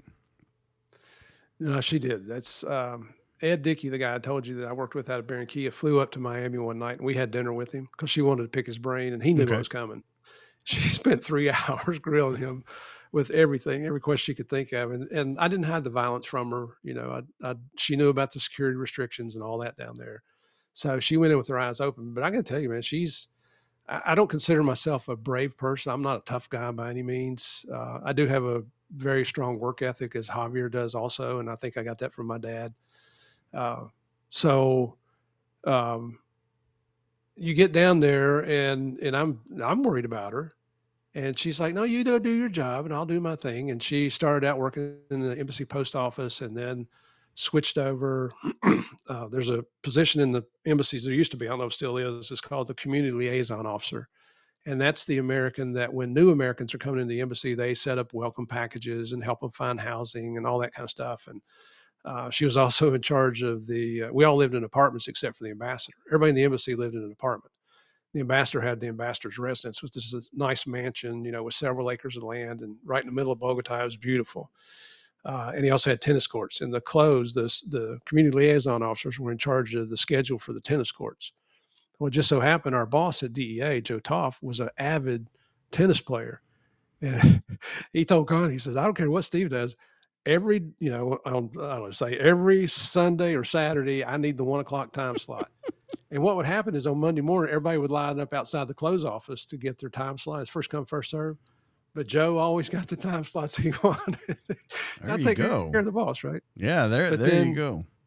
She would she would go shopping. We lived about 3 blocks from the biggest mall in Bogota, in the north part of the city, Unicentro. She'd walk over to Unicentro. You know, she had dark hair and she's got dark eyes, not dark skin, but she blended in a lot better than I do. I've got, you know, I'm 6'2". Back then I had brown hair. I actually had hair. I have light colored eyes, you know, and when I would go with her, people in the mall, men would stop in the mall and just stare at me as I walked by. And I'm thinking, man, is my fly open? Have I got a booger hanging on my nose? I got something in my teeth. What's going on here? And I guess they hadn't seen that many Americans. But and you know, it made me a little uncomfortable, and I was always carrying a weapon because we had permits down there. Absolutely. Connie didn't have a weapon. She go shopping. She would go to the nice places and go barter prices. She would exchange things. And I asked her one day, I'm like, how in the world do you do this? You don't speak the language. You don't know the culture. How are you doing this? And this is when we found out what Colombians are really like. Cause you know, it's, it's wrong to stereotype anybody. The only Colombians I'd ever met were the Colombians I put in jail in South Florida. I've stereotyped the whole country as drug dealers. That's, you know, that's all that lives in Colombia. Right. What we found out about Colombians is if you go in and you're willing to accept their culture, use what Spanish you knew, you know, geez, even if it's just a few words here and there, but you're trying to get along, be willing to laugh at yourself, use hand gestures. Colombians are some of the most accepting people you'll ever meet in the world. But now you go with that ugly American attitude, they'll tell you real quick where the airport is and, you know, fly your happy butt on out of here if you don't like our culture. So, you know, I admired that about the country. And it shocks people when we say that because we all, you know, Javier and I always give Colombians tons of credit, especially the Colombian National Police for that whole operation. And to this day, we still promote Colombia. My oldest son is a orthopedic surgeon in Atlanta at Children's Hospital, and he and his wife get together, some of their friends once a year. They travel, you know, Mexico, a place like that. And pre-COVID, they were going to go to Cancun, and man, I went through the ceiling, you know, because I knew what was going on down in Mexico with the drug dealers and the violence. And he's like, well, he was 40 years old. And I said, I'm forbidding you to Mexico. He's like, Dad, I'm 40 years old. You can't do that anymore. And so I said, well, son, I'm just really worried about your safety. He said, I got it. Where do you suggest we go? And I said, you guys need to go visit Cartagena, Colombia. And he's like, are you kidding me? You're sending me to Colombia? What, do you got a hit on me? You trying to collect the insurance? You know, and he's busting my chops big time, you know. So, but they went down there. They went to Cartagena. They went and spent a couple of days in Rosario Islands, came back. They said that's their new favorite vacation spot in the world because there's a lot of history in Cartagena. There's the beautiful beaches. They got some fantastic restaurants. Still got the old Spanish fort that you can go into. And that's, you know, I actually did the right thing that time. Sometimes I don't always do the right thing. Well, you bring up an interesting point, and I'm glad you did. When we talk about when you talk about what is going on over in Colombia at that time, and then Mexico now, because I think that it's the same problem. You get that for the entire country. Yes, now I would say that it's different in Mexico because it's so widespread through there. There's so many different cartels that there is a lot going on that's not the normal. You know what I mean? But I think that you're getting that idea because I won't go to Mexico either. And is it different to you than Colombia was? Because it feels different than those kind of wars were. It is. And I'll tell you how dangerous Mexico is. We've been booked twice to go to Mexico and speak, you know, in our little world tour we do. Right. And when these producers book you, they have to put a deposit down. And both times they've called our agent back and canceled. They said, we can't guarantee their protection, you know, their safety down here. And we even contracted with them where they would pay for us to have a security detail that we picked, which would have been, you know, some former Delta Force and SEALs Team 6 guys that we worked with in Medellin. I mean, we love those guys. So, but there's a big difference between the two. Colombia, the violence that was created by Escobar and the Medellin cartel was all about fighting extradition of Colombian nationals to the United States. That's what the whole thing was. You know, if they did outlaw extradition for a while, and then, you know, Pablo's ego just got the best of him. You know, he thought he was some kind of demigod, and that's what caused his downfall. You know, he tried to get into Congress, and just he really did some stupid things. But you look at Mexico, it's just straight out corruption and violence. It's got nothing to do with extradition. It's got nothing to do with anything else. It's just, you know, they're going to be violent. They are very intimidating. I mean, I'm not going to go to Mexico. I don't want my family going to Mexico. I'll never go back to Mexico, I don't think, which is a shame because I have been there a lot, and it is a beautiful country. Some of the old Aztecs ruins and things like that they have down there, some of their history. But that's the major difference between the two. One was, I hate to say that Pablo was fighting for an ideological reason because I don't think he was that deep. You know, mentally, but it was about the extradition thing. Whereas the Colombians are just, I mean, the Mexicans are just being straight out violent. We've all seen the heads. I'm sure you've seen the photos of the heads that they chopped off and rolled out on the dance floor down there. I've seen photographs where when they would torture people, they would use chainsaws to cut limbs off, and they would cut them from the armpit to the neck, and then they cut them from the hip down to the crotch. I mean, just nasty violence. Holy cow. It's just crazy down there. So when you talk about that, and you talk about that, you think Pablo may have been more ideological, and that it was about the extradition. This was a pretty interesting thing to me, is when he goes to the cathedral. And I'm not even going to try and say the name of it. We've talked about it, so we'll just call it the cathedral, which is pretty much a prison that he built. Right. I mean, even in the way that he arrives by flying in on a helicopter and handing off his gun belt and all these things, it has to be thought of right when it happens that kind of, what the hell is going on here? Like, that's not a normal thing. And then when you see what is actually going on in the prison while he's there, I mean, they find that bag of money and he calls people and he murders them at the prison. And that's what kind of, gets the spotlight put on it. But that was going on the whole time. Like you said about the intercepts, the whole time he's there, there's no intercepts. How do you fight an enemy that you can't fight? Well, we just, what little bit we could do. I mean, they were still producing cocaine. So, we would target cocaine labs. When they're out in the jungle, this is kind of funny. You'd have these informants that come in and they're like, yeah, I worked in the lab out there. I can take you right to it. Okay. Do you think you can find it from the air? Sure. I know that place like the back of my hand. We'd put them up in an airplane. The northern part of the jungle looks exactly like the southern part of the jungle, which is 2,000 miles away. They'd never been in an airplane. They couldn't pick out a freaking lab from the air. And that happened over and over again. I think occasionally we'd get lucky. They'd see some kind of landmark, and they'd tell, okay, we're getting closer and closer. But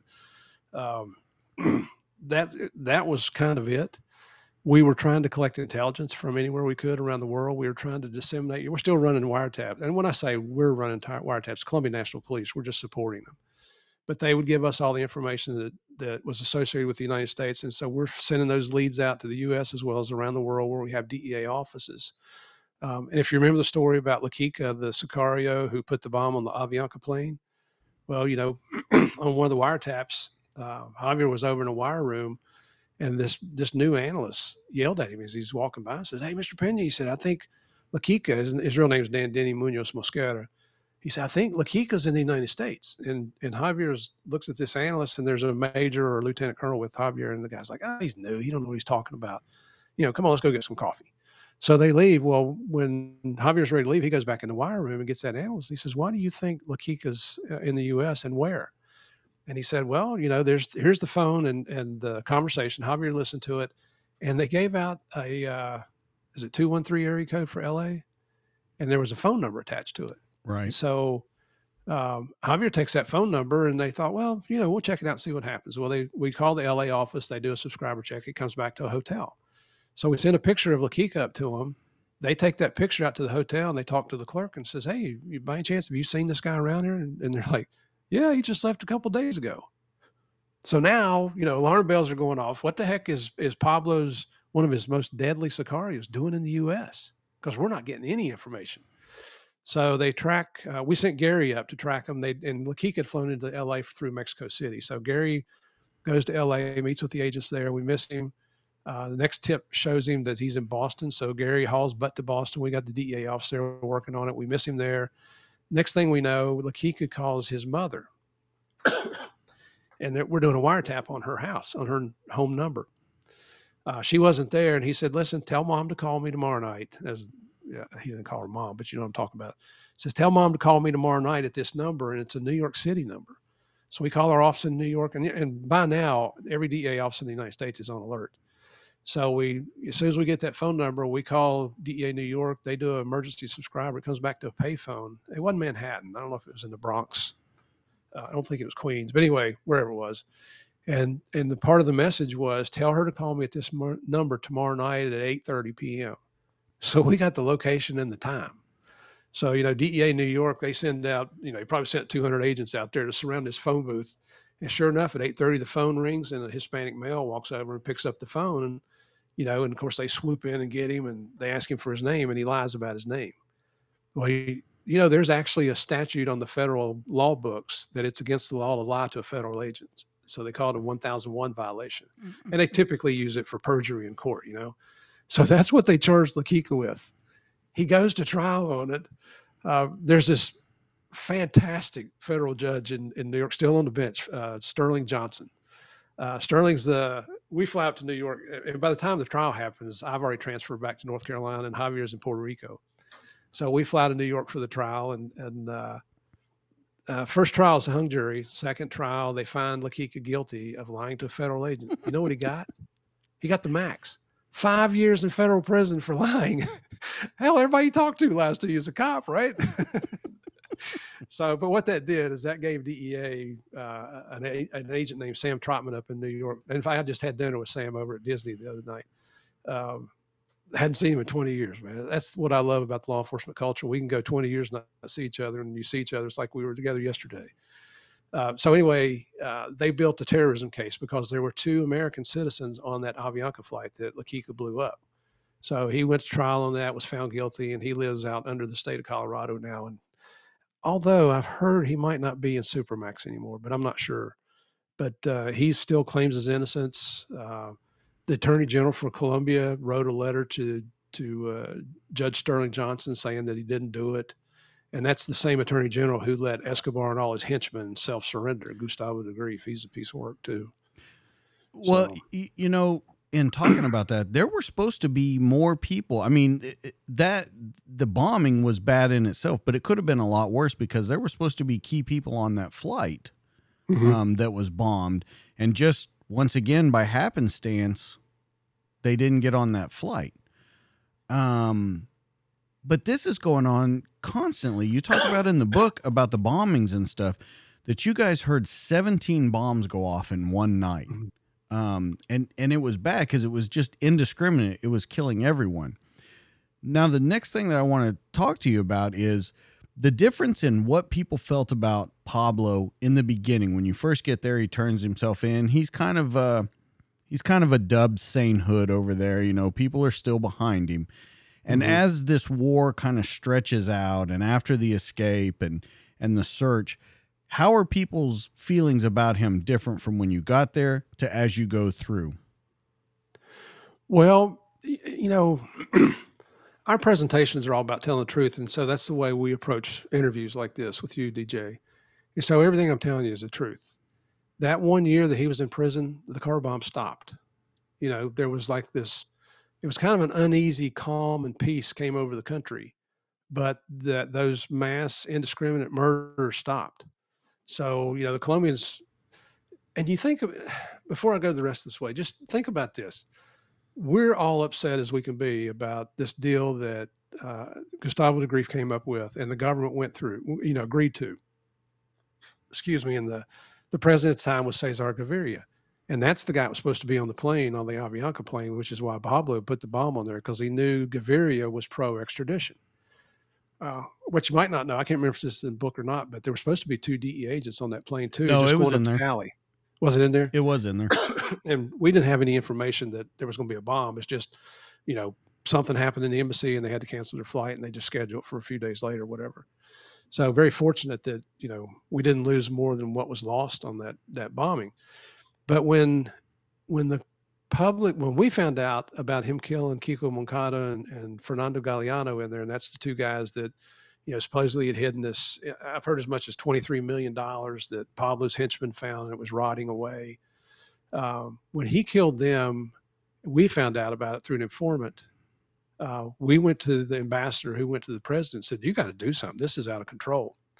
And it finally got to the point where the ambassador had to tell the president, you either do something or we're going to the press. And so that's what led to them sending the deputy justice minister up there with the colonel from the Colombian military to tell Pablo, we're going to relocate you for your own safety. Excuse me again. And then we know what happened is they took the justice minister hostage.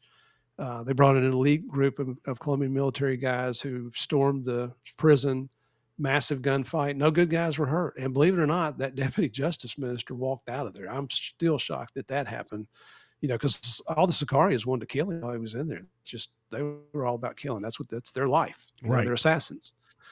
So now when he was on the run, immediately, the very next day, Javier and I flew to Medellin, and that's when we started living up there for the next 18 months. And initially we'd both be there together, but then as this thing started dragging out, it got to where our boss wanted one of us in the embassy, and the ambassador did too. And then when the other one had to be in Medellin, we weren't allowed to leave Colombia at the same time. One of us always had to be in country, that kind of thing. And you became the experts on the search for Pablo Escobar. And every week at they called it a country team meeting, all the bosses from every section in the embassy would get together with the ambassador and the deputy chief of mission. And the first topic was, give us an update on Escobar. I mean, that was top priority for the entire U.S. embassy. Now, a lot of the agencies didn't like that, but especially State Department, because they were worried about when they're going to next want to have their little tea with somebody, which is a whole nother story with them. But we should have caught Pablo within his first few weeks in no more than 3 months. The ambassador was a retired Navy commander. He brought in General Jerry Boykin, who's still a personal friend of mine. We didn't get along too good back then, but we're still lifelong friends now, who was the head of the U.S. Army's Delta Force. A couple of days later, SEAL Team 6 shows up. So we've got these studs working and living with us up in Medellin for 18 months. I got to tell you, man, if I'm ever kidnapped, that's who I want to come and get me, because I know these guys. I know what they're capable of. They are unbelievable. Their work ethic is unparalleled. They're extremely intelligent. They know their jobs. Oh my gosh, I'm just so impressed with them. And Javier is too. He'll tell you the same thing about them. So we were all ordered not to leave the police base in Medellin. And it was for safety reasons, because Right. it was extremely violent. Well, the operators did go up to the prison, and they set up some, I don't know what the word is, surreptitious observation posts. And they brought in some resources that were just unbelievably good. And so there were several times in those first 3 weeks where we had Pablo located. And we would go, either me or Javier would go to Colonel Pinzon. He was in charge of this search block, this 600-man force that was created by the government of Colombia, with one mission: to find and capture or kill Pablo Escobar. So we'd go to Colonel Pinzon, and a lot of them, would come in in the middle of the night. And so you got to knock on his door, and he'd come to the door in his silk pajamas. So, we all nicknamed him Pajamas. So, hey, go get pajamas up. We got some more, lead information. So we go to him and say, Colonel, we need we got good information. We need an assault force. Can you authorize some personnel? And we weren't asking for a lot. I mean, give us a 10, 15, 20-man team, and we'll go see what we can do. And he would have every excuse in the book. Well, it's the middle of the night. We got formation at 6 o'clock. We got breakfast at 5:30. We got to do PT. We got to do inspection tomorrow. It's just too late. I think we're just going to wait and see. If it's there now, it'll be there in the morning. That kind of thing. And so after several weeks of that, I mean, it got to the point where the ambassador's calling Javier up there. He's like, "What the hell are you guys doing? Your operators are giving you all this great intel, and you guys aren't doing crap with it." And so, we were just real honest with the ambassador. You got to get this guy out of here. So the ambassador went to the president again and, explained everything to him, and Pinzon was out immediately. I mean, this guy, he wasn't happy that the gringos were there to start with. He didn't like us at all being in his base. He was more pomp and circumstance than he was getting the job done. So what they did is they brought Colonel Hugo Martinez back. He was the leader in the first manhunt for Escobar before surrender. And then while Pablo was in jail, as a reward, they sent Colonel Martinez and his family to Spain, to the Colombian embassy in Spain, because that was a prime post for them. And it was kind of a thank you, to be quite honest with you. And so when Martinez comes back, he's not happy.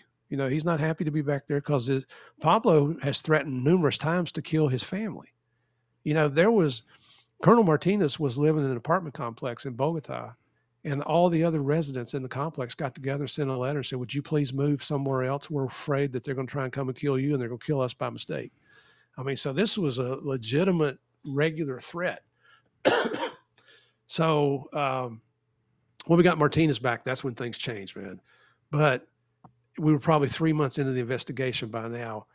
Pablo's got his feet back under him. He's got his resources lined up. He's got his Sicarios working for him again. He's got his financial resources back available to him. He's up and running and gunning, and he declares war on Colombia for the second time. I mean, who declares war on their own country, right? I mean, we're not talking about some lawless land over in, wherever, some other country. We're talking about South America. And there are third world countries down there, but for one man to declare war on his country, this guy had become so wealthy that he offered 2 different times to pay off the national debt of Colombia. That's how much money he was worth. And that was just going to be a drop in the bucket for him. It's ridiculous what was going on down there. So let's compare the two colonels. And I want to ask your personal opinion. If you don't feel comfortable saying it, is the first colonel on the take? I don't think so. I think he was just naive. We never found anything that would indicate he was corrupt, and there's wiretaps being done on everybody's phones. So right. Not that we were doing it, but we knew about things, and to our knowledge, nothing. I don't think he was corrupt. I think he was scared. I think he was a coward. So okay, so let's talk about that for a minute. So he is a coward. So is he afraid to do the right thing because he's worried that something's going to happen to his family, or is he just not built for that kind of command? I think it's probably both. Okay. I think that, and rightfully so, to be worried about your family. Because Pablo, he made no bones about it. He'd tell you, if I'm going to kill you, I'm going to kill you. I'm going to kill your wife. I'm going to kill your parents. I'm going to kill your children. I'm going to kill your dog. And then he would follow through with it. So it wasn't an idle threat. It happened frequently. I think he was so much into the appearance of, being on top of his game, looking good for the position. I'm in charge, and so I'm going to set an example that everybody else has to follow, that he lost sight of what his mission was. I don't know that he ever knew what his mission was. I think he did not want to look bad in front of the president or the generals back in headquarters in Bogota. And he ended up just being his own worst enemy, because then nobody had respect for him after that. He got yanked out of that position because he wouldn't take action, and I'm sure it probably ruined his career. I never heard from him again. I don't know what happened to him. I've got a feeling he may have retired soon after that. Well, when Martinez comes back, not only is it Colonel Martinez, but his son is actually a lieutenant with you guys too, correct? Yeah, he is. His name's Hugo Martinez also. So he's a junior. And now the lieutenant is extremely intelligent. The colonel was very intelligent. I love the guy. You want to meet a true hero, and he just passed away, I think, last year. So he's no longer with us, but true hero in law enforcement around the world. That's Colonel Hugo Martinez. I mean, just utmost respect. He made it up to the general ranks before he retired. But now Lieutenant Martinez came in, and his dad didn't want him there because he's worried about his safety. Right. But the lieutenant's like, Dad, I'm a professional cop just like you. I got to do my job. And so what he did, he had a real brain for technology. He was more of a techie kind of a police officer than a tactical. I mean, he's good at tactics, but he was better at tech. So he taught himself how to use radio directional finding equipment. And he used to sit down with Javier. He was so professional and so courteous. He would explain it to us. And, first of all, my Spanish, I didn't know any of the words in his vocabulary because it was all technical terms. And you just kind of sit there and go, smile every once in a while. Wow, that's pretty good. Stop, yeah. Wow, that's, that kind of stuff. And he was so excited about it. You want to be excited for him. Well, then on December 2nd, 1993, so the government of France had donated these vans that contained radio intercept equipment and radio directional finding equipment. And the principle that they operated off of was triangulation. So that tells you that you got to have 3 vans out there shooting for the signal, and where their lines intersect, that's where Pablo's radio phone is emanating from. But the margin of error was very large back then. So to refine that margin of error, you had to ride down the street with a meter in your hand, and you're looking for the signal to get stronger. But the way you use that is you ride down the street holding it out the window like this. It's something you see every day, right? Because somebody riding down the street in their car with their arm out holding the antenna. And so the lieutenant finds a warehouse that he thinks that Pablo's at. So he calls in the Daheen unit, this plainclothes unit that we've been working with, and they assault the warehouse, and it's empty. And so, I mean, you know how we rib each other when somebody does something goofy or stupid, you know, they just busted his balls for that. You know, you have us on these wild goose chases, and so he said, "Well, let me look, let me do a little searching. What did I do wrong? What did I do wrong?" And he found there was a body of water close by, and water affects radio frequency. So he recalibrated his equipment to take that into account. Went back out there, and so his little meter's telling him to drive down this street, and he's got a driver because he's holding the meter in one hand and the antenna in the other, and his little meter tells him to look to your left. And he looks up there, and this is his own words. I mean, there's reenactment videos that he speaks on. And he says, he calls his dad, and he's like, I have 100% confirmation on Pablo Escobar's location. And you know what, Dad? I'm looking at him right now. Now, he says that Escobar looked at him as he drove by. And so we could never figure out why didn't Escobar react to that? Because he's seeing something that's not common. And he's the world's most wanted fugitive. Remember the TV show America's Most Wanted? Yeah. They came down and did one episode of the world's most wanted. We took them to Medellin for a week. They almost got killed, but we took them up there. So we went back and listened to Pablo's phone call, and he's talking to his son, Juan Pablo. And there's no reaction in his voice like, well, listen, son, I want you to call the president. So, what the heck is that? Like he realized there's something different driving down the street right in front of him. There was none of that. There was no slowdown. There was no breaks in this conversation. And the only explanation we've ever come up with is, as you and I are talking now, DJ, I'm reliving things in my mind, and you're seeing things that were in the book that you read. And we're still seeing each other, but we're not really seeing what we're looking at, right? Because we're kind of in our minds, right, going through all these past activities. And that's the only thing we can come up with is that he was so engrossed in his conversation with his son about what he wanted. I want you to call the president, the members of Congress, the press. This is what I want, and all that stuff that he completely missed. He could have escaped, but he didn't realize what he was looking at that day. And sure enough, the lieutenant calls the Daheen guys in, and they send a couple guys around back. They blow the front door, and we all know what happens after that. Well, let's talk about that for a minute, because I have a lot of questions about that. So when it's not calibrated correctly because of the water, they run on the warrant, which you guys executed, I think, over 10,000 warrants in the hunt for him. It was a crazy number, but they were a little busy. Yeah. They run this warrant. They hit the wrong place. Is there any facts or any evidence to show that Pablo saw any of that? Because you were still pretty close to the location. Was there anything that proved that he knew anything that was going on, that they were that close to him?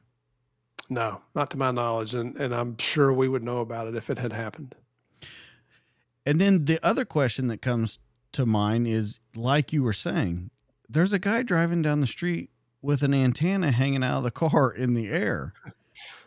Do you think Pablo had reached a level in his mind where he maybe even thought that you were looking for him, but that he had kind of outsmarted the system? Well, I'm sure he thought he had. He thought he was better than everybody else. He was smarter than everybody else. He had even, in these conversations with his son, he's giving him instructions, and he was telling his son, you tell them, if they don't do or print or say what I tell them to say, I'm going to declare a war on Colombia like you've never seen before, which would have been the third time. Absolutely not something we wanted to see. Right. So this is a guy who at one point had as many as 500 sicarios protecting him. The day he was killed, we all know he had one guy left. I mean, his financial resources were waning. His power base was waning. Los Pepis was making huge strides and just decimating his organization. The Cali cartel was funding everything. You had Kiko Moncada's wife. Is it Judy Moncada? I think is her first name. She was working with them. There was a guy named Don Berna, who was Diego Murillo is his real name. He was a bodyguard for Kiko Moncada or Fernando Galeano, one or the other.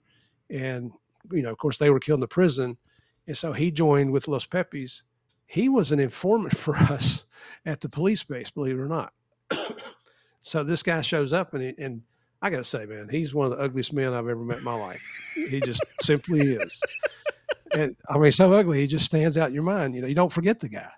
And we'd keep watching him at the base. And finally, we went to Colonel Martinez. We're like, Colonel, who is this guy, man? He looks, something's not right about him. And the Colonel says, hey, Gustavo would agree with the Attorney General, said it's okay for us to work for him. He does have good information. So, just be careful around him.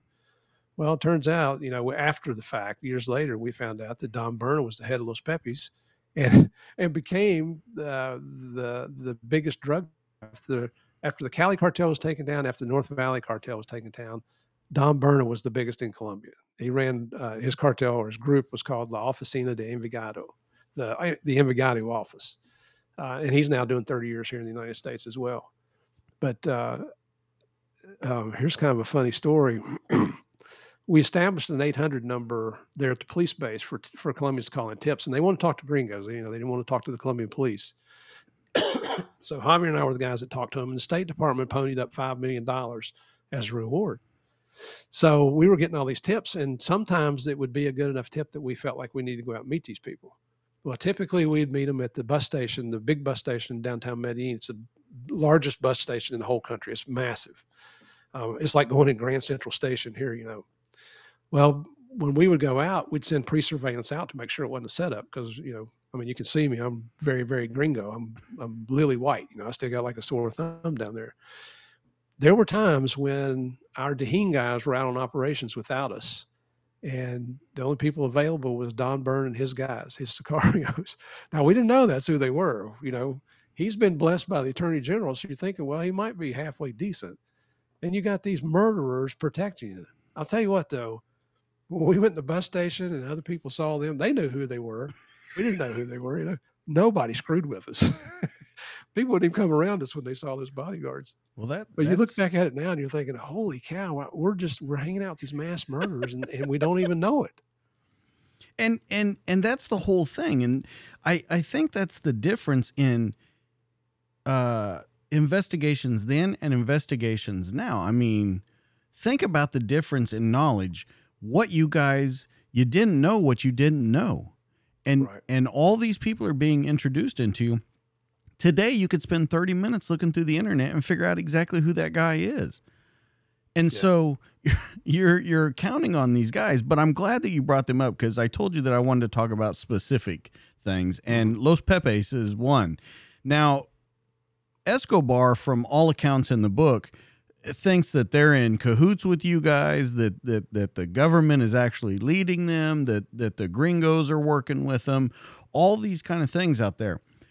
I want your honest opinion of what you thought about what they were doing, whether that be good, bad, indifferent, and what kind of your thoughts on their mission was, because their mission was to knock out Escobar. I mean, really, they were running alongside, just doing it in a different fashion. Right. So, what they did, well, first of all, Los Pepes, there's nothing glamorous about them. They're vigilantes is exactly what they are. They're as murderous, as dangerous as Pablo Escobar ever was. So, the cool thing, if you're not in the law enforcement culture, you might not understand what I'm getting ready to say. The cool thing about this was they took Pablo Escobar's tactics and turned them on him. So Pablo had these leaflets, these little tags, that whenever he commit a really heinous crime, they'd throw these down because they wanted credit for it. And it said the extraditables. We prefer a tomb in Colombia to a jail cell in the United States. Okay, so that was kind of like their calling card, I guess. So what Los Pepes did is they targeted the entire Medellin cartel organization, but they also targeted anybody that they thought was supporting the Escobars or anybody in the cartel, their families. So it could be school teachers, it could be barbers, beauty shops, restaurants, groceries, lawyers. Not that that's a bad thing, but that's another story. You bring up the lawyers. That's an important character in the book, and that's an important story behind Los Pepes. It is. And so what Los Pepes, before we get to that, what Los Pepes would do is when they killed these people, they had cardboard signs and they would just crudely write on there, compliments of Los Pepes or, Pablo, you're next, sign Los Pepes. And it was kind of like their calling card. Well, from our standpoint, and again, telling the truth, I loved it. I felt like Pablo's getting the taste of his own medicine here.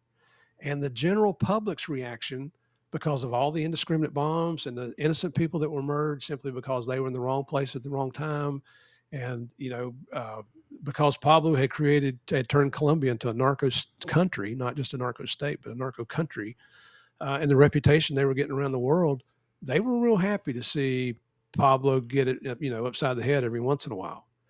Now, when you get to those attorneys, the Los Pepis killed 2 attorneys one day. One of them had his 10-year-old son with him, and they killed the 10-year-old kid. In Colombia, it's not like in the United States where they won't post pictures like that. In Colombia, they'll put those kind of pictures right in the newspaper and the magazines. I mean, it's blood and guts right there for everybody to see. And here's this poor 10-year-old kid with a Los Pepis sign laying on top of him. When that happened, that turned public opinion against Los Pepis. And it was gradual. It didn't happen overnight, but it did happen rather quickly, to be honest with you. It got to the point where, we didn't have SOCOM, Special Operations Command, back then. We had what controlled the operators in Colombia was Southern Command in Panama. So Southern Command was calling down, wanting the operators out. Are you guys complicit? Are you providing information? There's all these accusations, and then none of them are true. But how the media is. They'll try and exploit anything if they think they can get somebody to listen to them. Right. And it was true back then. So South Command actually ordered the operators out of Colombia. And thank goodness we had an ambassador that had a set of cojones on him, because he called the White House and he called the State Department and DOD and got it stopped. Now, these guys weren't going out of the base. They actually kind of got relegated into a training role where they were training the Colombian National Police, but they were still accessing certain resources and assets that nobody else had access to. And I'm not going to talk any further about that because I'm not sure if it's still classified, but I just don't want to talk about that in case it is. I don't want to get in trouble. Right. So Javier and I were under the same orders not to leave that base. And he and I talked at the very beginning. We moved up there. It's like, man, we can't do our job. I mean, think about it, DJ. If I come to your city and say, hey, I heard Pablo Escobar's down here at the corner of First and Main. Go see what you find. I'm going to go get a cup of coffee. When you get back, come and report to me. How much respect are you going to – I'll come to Dallas. How much respect are you going to have for me? Right. None. Right. And so we decided right then, you know what? We're going to keep doing our job the way we always do. We were going out on operations. We were jumping on the Huey gunships, going out on raids. We're going out and doing surveillance, meeting informants with the Dahin guys, debriefing informants, all that stuff. And the funny part about that was we'd go back to the embassy and, the bosses, they said, look, you're not supposed to be going out of there. It's for your own safety. And we understood that. But we just never talked about it. But then when we get ready to go back up to Medellin, they're like, listen, this time when you're up there, go see if you can do this or you can do that, which wasn't in the police base. It's out in, it's out in the country somewhere where you had to go do things. So they knew exactly what we were doing. We did have, towards the end there, we had 2 instances where the deputy chief of mission, he's the number 2 guy in the embassy. He's a career State Department guy, threatens to kick Javier and I out. We'd been to the country team meeting. When I got up to leave, he's like, Murphy, stay. And so I stayed, and he's like, I'm getting information that you're going outside the perimeter there at the base on operations. Is that true? And I thought I was pretty slick. I said, well, Mr. DCM, we fly into Rio Negro Airport, and that's outside the city. And so I've got to be outside the police base because I got to get into the police base. So sometimes it's by car, sometimes by helicopter. So yeah, I'm outside the base. He's like, you smart ass. That's not at all what I'm asking you. You know exactly what I'm asking you. And, and the second time it happened, he said, I warned you once before. This is your last warning. You do it again, and I find out about it, you and your partner will be on the next American Airlines flight to the United States, and which there was one flight a day, and that was like 7 a.m. every morning. So it didn't slow us down. We kept going. Now, I will say that when the day that Escobar was killed and after the operation went down, I was in Colonel Martinez's office, and I was, we were mounting up the search block to go out and support the guys. And it takes a while to get 600 guys, loaded up and assignments and weapons and accountability and all that stuff. So I run over to the barracks and I grab my weapons and my camera. I always had a camera with me. I was hoping you would say this. Oh man! So I run in the wire room and get on the phone and call the embassy because I want to call our boss, Joe Toft. And so I can't get through. So finally I call the admin office because, back then Javier was dating the admin officer. So we got a lot of preferential treatment in that office. So you got to use your connections, right? So This young girl named Angie answers the phone. She's like, "Hey, how you doing?" And I said, "Get Mr. Toff on the phone now. This is an emergency." Okay, hold on. And I'm on the phone, it seems like for 3 days. And finally, I mean, it's just taken forever. And I know they're launching the operation out there, And finally, Mr. Toff gets up the phone, and the first thing he said is, "They just killed Pablo." I'm like, "Well, son of a bitch, that's why I was calling you to tell you." I said, "How'd you find out?" The general in charge of the Columbia National Police, Joe Toft, is one of the first people he called, not the president of Columbia. He called Joe and told him. And I'm sure it was a 5-second phone call just to say, "This is what happened." But so he said, "Well, listen, you get your butt out there and you confirm that's Pablo Escobar. That's your mission today." And I said, "Joe, I called him Mr. Toff back then." I said, "Mr. Toff, with the DCM, he's already threatened to kick me out of the country twice if I go back outside the perimeter. He's get your ass out there and do your job." That's what I wanted to hear, boss. So I've got my gear. I go running out to the quad. It's me and the gate guards. Every 600, every single one of those 600 guys is gone. There's not a single vehicle in the compound. I'm thinking, oh my gosh, I don't even know where the heck they are, And so I'm all these scenarios are starting. I'm thinking, well, can I call a taxi cab? I don't even know where to tell him to go, and I'm looking for anybody.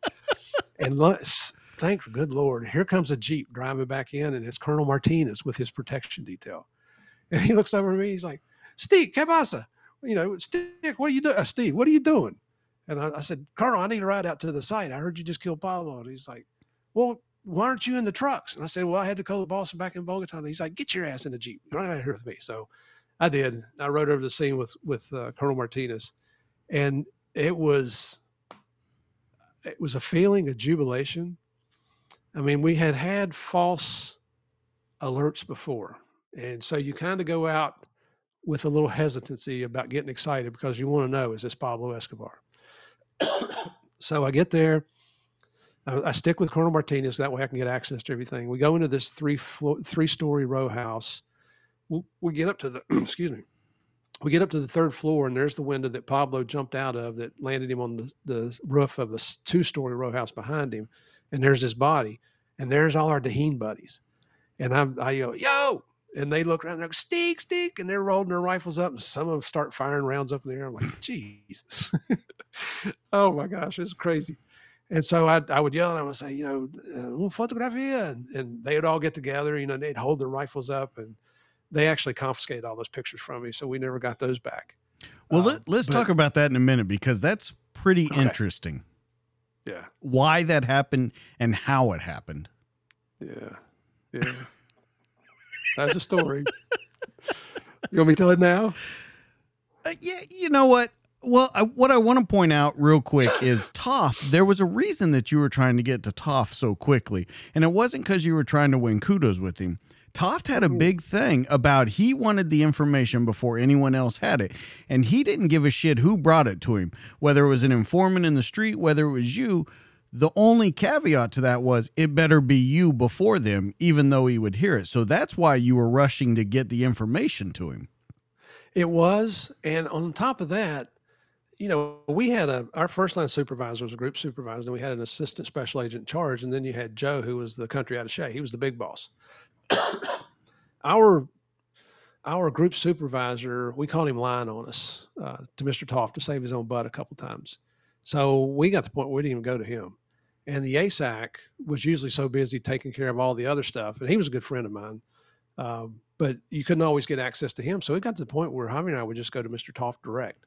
And we're quasi-military, just like every other police agency. And you're supposed to follow your chain of command. Of course. But this was such a high priority. We never caught any grief over that. So not only did I want to be the first to get that information to Mr. Toft, because I didn't want to get my butt chewed, but the other thing was I had that much respect for him and he had gone to bat for us over and over and over again. He's one of the hardest men I've ever worked for. I got 2 butt chewings from him. I didn't deserve either one of them. He apologized later for both of them. But I still respected the man, and I felt like he needed to know, because I know he's going to be on the hook with Washington. He got to call them and fill them in, and they're going to ask a bazillion questions. That's just the way we are. I mean, heck, we're investigators, and when somebody tells you something, you want to know all the facts that you can possibly get out of it. Right. So that had a lot to do. I called Joe, and he had a lot more time in country than I did. He had dedicated his life to DEA down there. I mean, his whole lifestyle's pretty much centered around DEA, and then captured Pablo. And you know what? When the shit would hit the fan, he had our backs. Well, when you go there and after all that happens, I just wanted to explain about Toft, because Toft is a pretty important storyline in the book, for all those reasons that you just said. When you get there and you take pictures, you said it was good that you went there to take pictures. You felt bad that Javier was in the United States, but if Javier would have been there, he never carried a camera with him. So the photos that you took, might not be around or wouldn't be around because he didn't carry a camera with him. Now, I thought it was interesting that you go around and you take all these pictures. You take them in the row house, you take them on the rooftop where Pablo is, over where Limon is, all these different things. And you get all of this evidence. And there were two things that stood out to me. One was no other camera worked out there. Now that sounded a little shady to me, that no other camera worked out there. But then they asked you for yours, and they wanted not only your film, but they wanted the negatives, all that kind of stuff. They said, if you give it to us, we'll print it out, we'll give you whatever copies you want, and we'll give you your negatives back. That didn't happen. Yeah, not completely. There was a lieutenant colonel there, Norberto Pelaez, who was a really good friend of ours. Had been through the FBI National Academy, spoke passable English. He was just a really nice guy, but he's also extremely intelligent. And he's the guy that came to me and said, hey, none of our cameras worked out there. Can we get your film? And I think I don't remember if it was 3 rolls or 5 rolls. I want to say it was 5 rolls.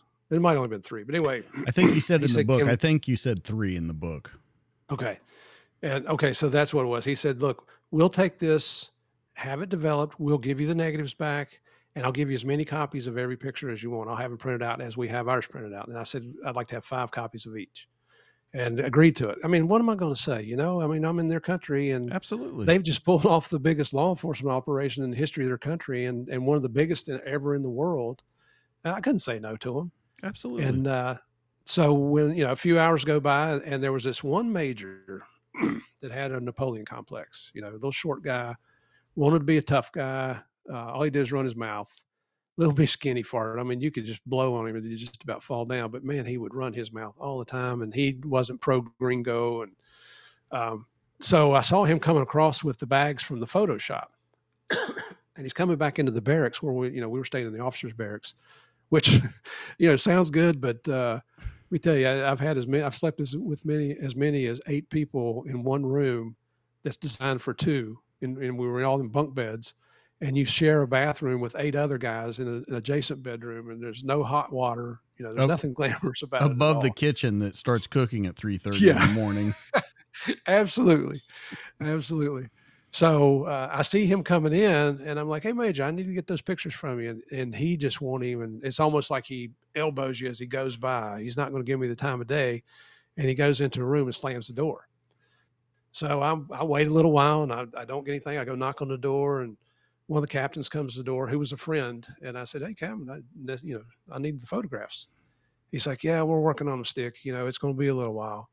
And, and he's kind of looking like, the guy outranks me. I can't override him. So I just went back to Colonel Pelaez, and I said, Colonel, here was our agreement. And, Whistledown in there has got the photographs and won't give them to me. I've got bosses just like you do. I've got to take these back to Bogota. And he's like, okay, I'll take care of it. So probably within, I don't know, maybe an hour or so, there's a knock on my barracks door, and it's the colonel. And he hands me a bag with the negatives and the 5 copies of the pictures. So I start going through them, and, and I'm thanking him because he was such a nice guy. I mean, I had a lot of respect for Colonel Pelaez. And I'm going through the pictures, and all the pictures of the Dahin guys on that roof were missing, including the negatives. So I knew, I ran into the major later, and I said, what happened with all the pictures? He said, you don't have any right to those. This is all in Spanish. You don't have any right to all those pictures. You could get us killed with these pictures. People don't need to know who we are. And that's kind of hard to argue with. But then when they publish their own pictures on the front of Semana magazine, which is like Newsweek here in the United States, I'm like, dude, I know you're just screwing over me because I'm a gringo, but we got through it. So just one of those things. One other interesting thing that I thought before we get into what you're doing now and stuff, a really important thing was in the book, you go back and forth with you and Javier explaining both of your sides of the story. But I think the best part of the entire book is at the end when you both are explaining how you feel when it's over. And Javier says an interesting thing, and I would like to ask him whenever I finally do get to talk to him. He said that he was elated that it happened. I think that's the word he used, elated, or he's very happy that Pablo was killed, but he was also very angry that he was in the United States. I want to know your feelings on the situation. Of course, you were elated that it was happening, but you spend all this time, 18 months looking for him. You've been through a ton, and then the operation happens while you're asleep. You wake up to it being over. That's got to weigh on you a little bit. So I want to get your true feelings on how you felt when this was all over. The feeling of elation was there. Honestly, it felt like the weight of the world was lifted off our shoulders. We haven't had a day off, and I don't remember how long. You're working, even when you're in Bogota, you were working so many hours in the embassy because you had to be on top of everything. And you didn't have any other responsibilities, but you got people wanting to come in and give information, so you have to go meet them.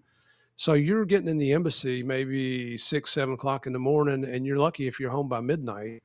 You're literally living on coffee and donuts down there, just because somebody always had donuts, and I'm a cop. I like donuts, right? And they were free. So you're eating crap food. Right. I'm barely getting to see Connie in it at all. There was one time when I was in Medellin for 5 weeks straight and didn't get to see her for 5 weeks because Javier had something came up, and then he ended up taking a week or two of vacation, and he hadn't had vacation in like a couple of years. So the cool thing was, though, they had the nurses station in the embassy, and I'd stop by and have my blood pressure checked because I knew I was eating like crap and I wasn't sleeping properly, and my blood pressure was always normal. It never went up, even under all that stress. Right. So you were lucky if you got to go home and shower and take maybe a 4-hour nap and then right back at it. And then in Medellin, almost every day you're going out on operations, whether it's and by the helicopter. Sometimes they'd take you on helicopters and drop you off. We'd have a 60-man patrol, and you go hump the mountains for all freaking day. And the food you had was what you took with you. Right. I don't know if you've ever had US MREs. When I was a kid, I had an uncle who was in the Air Force, and he'd bring them to me, and they tasted like crap, but they were MREs, and you thought that was cool. It's funny because I've said it on here before. I actually love MREs. Well, the more recent ones are a lot better tasting, but you want to taste a crappy MRE? Try a Colombian MRE. And for your listeners, we're talking about meals ready to eat. This is what you eat in the field. The only thing that was worth a hoot in it was a packet of cocoa powder that you could make like chocolate water or chocolate milk if you could get a hold of chocolate milk. But when you're out on these foot patrols, you're always like this one time we set up base at a schoolhouse. And this is a mountain schoolhouse. The kids would show, it's cold. It was cold in the mountains. They'd show up with these raggy T-shirts, shorts, and rubber boots on, and they weren't shivering. They're from very poor families. I would videotape them I had a video camera with me, so I'd videotape them. And then the big thing was I'd let them watch it back on the screen because they'd never seen television. They'd never seen themselves on camera. But, you always gave your chocolate powder to the kids because they never got stuff like that. Right. So those MREs make you want US MREs. Well, not only the MREs, but you also had the rice and chicken almost every day. Rice, potatoes, and chicken with, I guess it was like boiled chicken. It's nasty. It's nasty. But it definitely brought you closer with who you were working with because they saw that you guys weren't above doing what they were doing. And that's how you get along. I mean, Javier and I said at the very beginning, when we decided we were going to go out of the base on operations, we're going to work like they do. We're going to face some of the same dangers they do, not nearly as many as they did. We're going to live in the same conditions. We're going to eat the same food. If we can catch them back in Bogota, or even, occasionally we'd go out to a bar. Sometimes we just go out and get burgers and beers there. There was at the base, there was an inner perimeter and outer perimeter. So the inner perimeter was only police. The outer perimeter was that section in between. There were actually Colombians living in it. So there was little restaurants and places like that, and there are ice cream shops, and you could go get good, pretty decent hamburger and a couple beers or aguardiente or what other nasty spirit you want to drink. I mean, you had to. It was a way of releasing the tension and the stress at times. Absolutely, and not to mention the weekend parties when you're back in Bogota. People seem to have a great time at those. So, as Pablo's done, I'm taking from what you're saying is, yes, there's elation, but it's also kind of you can breathe for the first time in 18 months. You felt like that you could. You honestly, and I don't mean this to sound like we certainly don't subscribe to the theory that we're any kind of heroes. We were just cops doing our job. Our job just happened to be a little bit different than what most cops go through during that time. But you felt like every citizen in the country of Colombia was safe as soon as Pablo Escobar died. The bombing stopped, the indiscriminate killings, the contracts, the sicarios, his organization was decimated. People ask us now, don't we worry about our safety traveling around the world? And we don't, because we took out the entire organization. There was one guy left that, his nickname was Popeye. He was out. He just died last year, I think it was, from cancer. But when he got out of prison, he got his own Netflix show. He wrote a book. I mean, he was doing better than we were in the media, And this guy is a stone cold murderer. He's on one of the documentaries, and I think it's Discovery, but I'm not sure. And I think it's the one called Facing Escobar. I bet we've probably done 12, 15 different documentaries, and they all kind of run together. But Javier and I had flown up to Vancouver, British Columbia to meet with the producers up there. And, we're helping them plot out the show and who's going to talk about what and everything. And they brought up Popeye. And we told them, don't talk to him. He's a stone cold murderer. And Javier and I had attributed about 10 to 15,000 murders to Pablo Escobar. Oh, well, of course, the producers, they went and they didn't listen to us. They went and interviewed Popeye because they knew he'd be a big draw to the show. And he says, yeah, you said the gringos, they say Pablo killed 10 to 15,000. It's more like 50,000 people. And on this documentary, Popeye admits to killing as many as 300 people himself under orders of Pablo Escobar. And he admits on camera to planning the murders of as many as 3,000 people. I mean, these guys are mass murderers. Holy cow. So that's why we don't worry about our safety too much. We're not stupid. We don't go out that much, to be quite honest with you. And when you're on a tour, like we went and did a Northern Scandinavian, Northern European tour, we did 12 shows in 13 days. All you're doing is sleeping in a hotel, going to an airport, doing a show, sleeping in a hotel, going to an airport. You don't get to sightsee. You don't get to go out to good restaurants. By the time that 12th show runs, we stopped in Iceland on the way back in Reykjavik and did a show there. And we were dragging. I mean, it was a little bit tougher than we thought it was going to be. At least there was no, rice, potatoes, and chicken. So you've got that in your favor. So let's talk about that. You're talking about the tour and everything. Your life's kind of changed. And I think that started in like 2013 was when Netflix approached you, correct? It was. And that's, they called me in February, Eric Newman. He's the creator of Narcos, executive producer. I turned him down on the phone. I think he fell out of his chair because we've since found out that people sell their soul in Hollywood to be on TV. In March, he flew to Washington with 2 writers. I had dinner with him. And I'm running everything by Javier. He's on board with everything. And our personalities all clicked. And at the end of the night, he said, well, what are you going to do? What are you going to do next? And I said, well, I'll talk to Javier, but I'm going to recommend that we follow up with you guys and let's just see where this goes. And as we're walking down the door, he said, why are you guys so hesitant to tell your story? And we were just real honest with him. I said, Eric, the last thing we want is anybody would ever glorify a mass murderer like Pablo Escobar. And Eric promised me that night. He said, I promise you, we will never do that. We will never glorify Pablo Escobar in this series. And you know what? The man has lived up to his word. I'm impressed by it. You always hear bad things coming out of Hollywood, but Eric Newman in my books, he's a man of his word. I really respect that guy. Well, let's talk about the show for a minute. Of course, they add Hollywood elements. We've talked about that a little during our conversation, and of course, they add the Hollywood element to it. Are you happy with what they've done? Do you think that they have given the proper respect that's due to not only you but to everyone that was involved? Because you give credit over and over and over in the book to the CNP, to all the people that you worked with, to the Colombian military.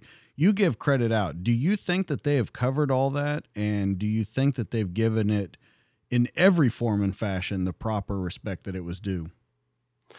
I think they created a hell of a series. It's we estimate that about a third of what you see is true, a third of it's kind of true, and a third of it's just straight out Hollywood. Javier and I were not running across those rooftops unilaterally in shootouts. We were always with the Colombian National Police. We never did anything on our own. And there's 100 different things that they put in there that I could tell you about that's not true. I don't like the fact that they showed me on the roof there when Pablo was killed, because that's not true. I mean, this was a Colombian National Police operation, and that's, till the day we die, that's our one message to the world is, if you don't remember anything else we say, just remember the true heroes were the Colombian National Police, because they took their country back from this guy. And that's as simple as it gets. Um, we encourage audiences to go visit Colombia. It's a beautiful place. You go in the big cities, it's just like the United States. There's parts of the big cities. There's parts in Orlando I'm not going to go to because they're dangerous. I'm going to get mugged. Same thing in Colombia. Just stay in the nicer areas and you're not going to have any problems. You got to recognize that you're in a different culture, and you need to not be the ugly American, accept that you're in a different world and just try and get along. I promise you, the Colombians will work with you. They are fantastic people. And so the reason I'm saying all that is, Javier and I have done, I'm going to guess, 400 to 500 shows over the past 6 years. COVID really killed us. We had an 80% reduction in business because of COVID. And we're just now starting to kick back up with speaking events in person. We do a lot of virtual stuff, but we also do a few in-person things now also. And I just lost my train of thought there. So we've done all these shows. Every audience, well, not every, but almost every audience we speak to, there are Colombians in the audience, and they'll wait for us, especially if it's an in-person show. They'll wait for us after the show, and they'll come to you to say, thank you for what you did for my country, and thank you for what you said about my country, because everybody thinks we're nothing but narco traffickers down there. So it's, I've met people's parents who grew up in the Escobar heyday. I've met people, we just had a new roof put on this house when we bought it. And the roofer is Medellin by birth. Now, he grew up here in Orlando, and he talks better English than I do. But his grandfather was kidnapped twice. His grandfather was very well-to-do in Colombia. He was kidnapped once by the narcos and once by the FARC, both times for ransom. And they didn't hurt him, thank God. But, that way of life down there, Colombia has an extremely violent history. It has the longest running civil war in the history of the entire world. I mean, they're right at 60 years that they've been fighting the civil war down there. They've even got a period of their history they call La Violencia, the violent time. And it's just, you got to read about it. It's the violence that's going on. These bands would come into these little small pueblos, these little towns, and they kick people's doors in the middle of the night while they're sleeping and use machetes and, chop their heads off, chop their hands off. It was just an extremely violent place. But it's also one of the most beautiful countries I've ever visited. And Javier and I've been around the world a couple of times now. It just really is a beautiful place. Well, one other question about the show. When you mention like the rooftop, so how do you deal with something like that? Do you tell the producers? Because you've been very forward with them about telling them how you want to be portrayed, how you want the CMP to be portrayed. When something like that happens, how do you deal with it? Well, your contract that you signed says that they can employ literary licensing as they see fit, which means they can do whatever the heck they want to do.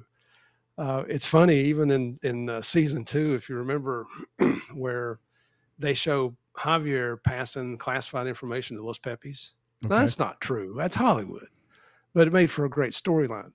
But when they wrote that scene, and we'd already signed the contracts. We were paid consultants for the first 2 seasons. We'd fly out to Hollywood and meet with the writers a week at a time, and then we'd spend a lot of time on the phone and email with them and things like that. And the writers are phenomenal. I mean, they're extremely intelligent, very, very well read. The first time Javier and I went out to Hollywood, their library, they had books in there I've never even heard of, about Pablo Escobar and all the drug cartels and stuff like that. So really cool people. But when they wrote that in there, the script about Javier passing classified information to Los Pepis, Eric called Javier and talked to him about it. He says, look, we're really going to make your character look bad, but I mean, we know you didn't cooperate with Los Pepis. And so, they kind of explained to Javier, and Eric said, well, listen, we're going to fax you a piece of paper. If you would just do me a favor and sign it, send it back to us. And if Javier's here, he'll tell you the same thing. He said, what that paper was him releasing them from suing them because they were going to assassinate his character. I mean, they were really making him look like he'd gone to the dark side. Absolutely. And his response during every show we do is, hey, you know what? I was making money. I didn't give a shit. I've signed that bullshit piece of paper.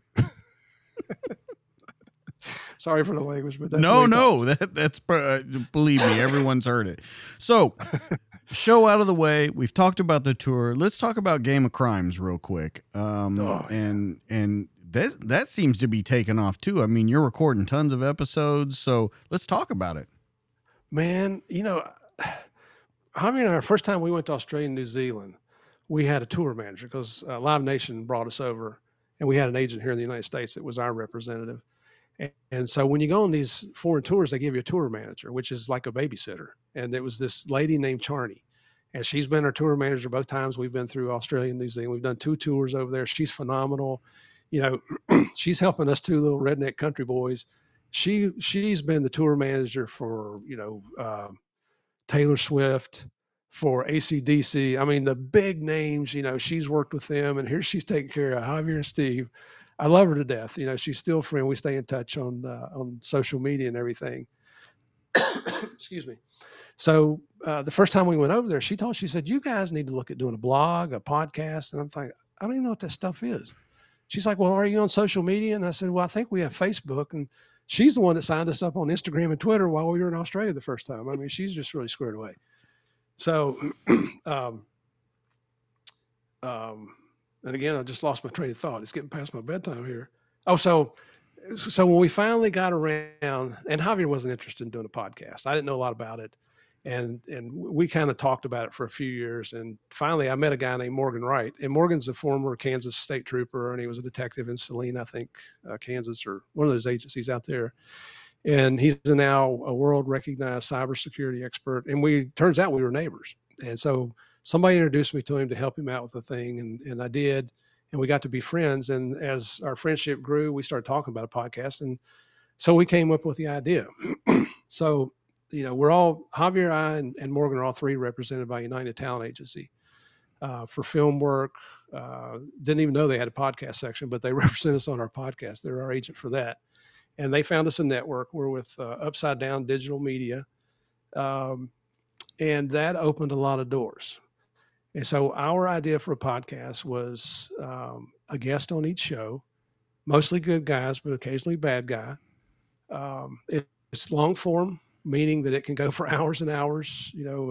We recorded one today that lasted 4 hours. It comes out next week. Wow. I think the longest I've done is like 3.5. Oh, it's a long time, isn't it? When we interviewed Dave Reichert from the Green River serial murder case, 5 hours wow. Sitting in the chair with Dave, and he was gracious enough to give us all that time. And then, like our first bad guy, if you remember the movie Blow with Johnny Depp, where he portrays a guy named George Jung, we had George Jung on the show. Now, George, we recorded him in the spring, thank goodness, because he passed away in May. I think he was 77 years old. So we got his last recorded interview. We just recorded, in fact, is out this week. A guy named Luis Navia, who was 25 years in the narcotics business, Cuban-American, got tied in with the Colombian cartels, worked with Pablo and Kiko Moncada and Fernando Galeano, Mickey Ramirez, a bunch of those guys. These are real bad guys. Worked with El Chapo before he became El Chapo. Got caught. He was indicted in the United States with under 4,600 kilos of cocaine. When they arrested him in Venezuela, the DEA agent that went down there, Eric Kolbinski, a good friend of mine from Miami days, they seized 25 tons that they were moving out of Venezuela to Europe. 25 tons of coke. Unbelievable. So his story's out this week. And when we do these long shows, we divide into two parts. So the first half drops on Monday morning, the second on Thursday morning. So you hear it in the same week. But the numbers are better than anybody expected them to be. There was a group on Facebook that started a fan page before we even launched our first episode. Those people are a hoot, man. They're a lot of fun, a lot of cut ups. They will bust your chops. You can't have thin skin with these people, but they're a lot of fun. We now have Patreon, so we've got subscriber base is better than I ever thought it would be. I'll be honest with you. We've got merchandise now. We're talking to Upside Down Digital Media about maybe doing some in-person shows and things like that. So all of this stuff is the last thing I ever thought I'd be doing in retirement. I was a cop for 38 years. I really don't know how to do anything else. I'm learning as I go here. It's like on the job training. But I got to tell you, DJ, I am having a blast. I never thought retirement would be this much fun. We've told this story. I can't tell you how many hundreds of times. And, we find somebody like you, and you actually are well-read. You read the book and you know what you're talking about. You make it exciting for us to tell the story again. So it's people say, well, don't you get bored with it? And how do you remember what you're supposed to say? Well, when you tell the truth, the story never changes, right? It's just one story. So the big thing, and it's funny that you say that because you have, the good guys and then some bad guys. I've had a couple people approach me and say, you should have on some guys. And I'm still in that law enforcement mode where I really have trouble. One that's been mentioned to me a ton of times is Mike Dowd. And I don't know if you know who that is, but the name's familiar. 75th Precinct in New York. They say he was the most corrupt cop ever in America. There's a documentary on him. I mean, they stole millions and millions of dollars and helped out. As a matter of fact, when he got out of prison, he went into business with the Dominican drug guy that he was doing. They own a cigar company now in the Dominican Republic. So it's a very exciting story, amazing story, but I'm just having trouble going, I would have trouble talking to this guy because he is almost the exact opposite. Not even almost. He is the exact opposite of what we have, dedicated the life to. Absolutely. I don't think I could interview a corrupt cop. I'll be the first to say nobody hates a bad cop worse than a good cop. Absolutely. And you make that conscious decision to go to the dark side. I got nothing to do with you anymore. It's but it's it is fun talking to these bad guys, and the guys we interview have all cooperated with law enforcement. They've done their time, right? They've paid their debt to society. Like the guy that's up this week, Luis Navia. He's got a book out called Pure Narco. He was never violent, never carried a weapon. He was kidnapped 3 different times. Hearing his story, I know one of the guys that kidnapped him, the guy that was in charge of the North Valley cartel. They call him Rasguño. Rasguño was known to be one of the most violent drug traffickers in all of Colombia. You got kidnapped by him. He never let anybody go. To my knowledge, Luis Navia is the only guy he ever let go. That would be an interesting story of how he got away. Yeah, hey, tune in. Game of Crimes. There you go. I was hoping you would say that. So I'm sure they can find it on all podcasts. It's all on every channel. Spotify, Apple, all those. Now, is that also a video version? No, only audio. Okay. We, at some point we hope to go to video, but everybody keeps telling me I got a face for radio, so I'm not sure what the hell that means, but we'll see. It's not good. I think it's got something to do with that. the light reflecting on my bald head here or something, So, other than all this, what's next for you, man? Well, a lot of this isn't known. Some of it is. Oh, good. Exclusives. We've told maybe 2 or 3 other podcasts this. We're negotiating a television series that would be like a look inside the real DEA. We have agreements in place. We have a production company. We have a network right now that's interested. So we're pursuing that. I can't tell you more than that right now. Just because you sign all these non-disclosure agreements, good Lord. Right. Afraid somebody will steal your idea. And you know what? They know more about the business than I do. So we participate. Javier and I are also working on a different podcast that would be a limited series with a topic that involves Colombians that has never been addressed. And I'm not going to tell you more than that because, again, non-disclosure agreements. It's looking really good. We're hoping we've got some phenomenal people lined up to interview on that. So we're hoping that comes through. It's looking really good. And then he and I are the lead investigators on a group that we work with called the Lost Clipper Project. And if you go on our website, you can see a link on it there. You can go to it. And in the Reader's Digest version, in 1938, 15 Americans aboard a Pan Am Hawaiian Clipper. A Clipper was a 4-engine seagoing plane. Were just disappeared in 1938. Our theory is that the plane had to island hop because it didn't have the fuel capacity to go from San Francisco to Shanghai, I think was its ultimate destination. So it had to island hop. Well, there's reports that when they left Guam, I think it was, that when the plane took off, it looked like it was tail heavy. When it hit the point of no return, our theory is that the 2 Japanese spies that had hidden themselves in the back of this plane, and these are massive, bigger than planes we see today, had secreted themselves in the back, came out with revolvers, skyjacked the plane, and forced them to land in Truk Lagoon over in Micronesia. Now, if you know anything about Truk Lagoon, that was the Japanese Pearl Harbor. Okay, Admiral Yamamoto, that's where his headquarters were. Truk Lagoon is dubbed as the best wreck diving site in the world because there's so many ships and planes that have been sunk there. What our theory is that they took the 15 Americans off and murdered them on the island of Tonawas, which is part of the country of Chuk, C-H-U-K. Then the Japanese flew the Hawaiian Clipper on to Japan, where they reverse engineered the motors on the plane because it was the latest technology in aviation. And those reverse engineered engines are what the Japanese put on their Zero fighters. So that was the theory.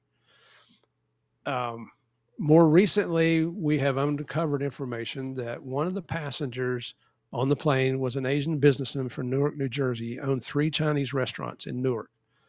He was carrying $3 million in what we would call bearer notes today. So if you're holding this piece of paper, that's as good as cash.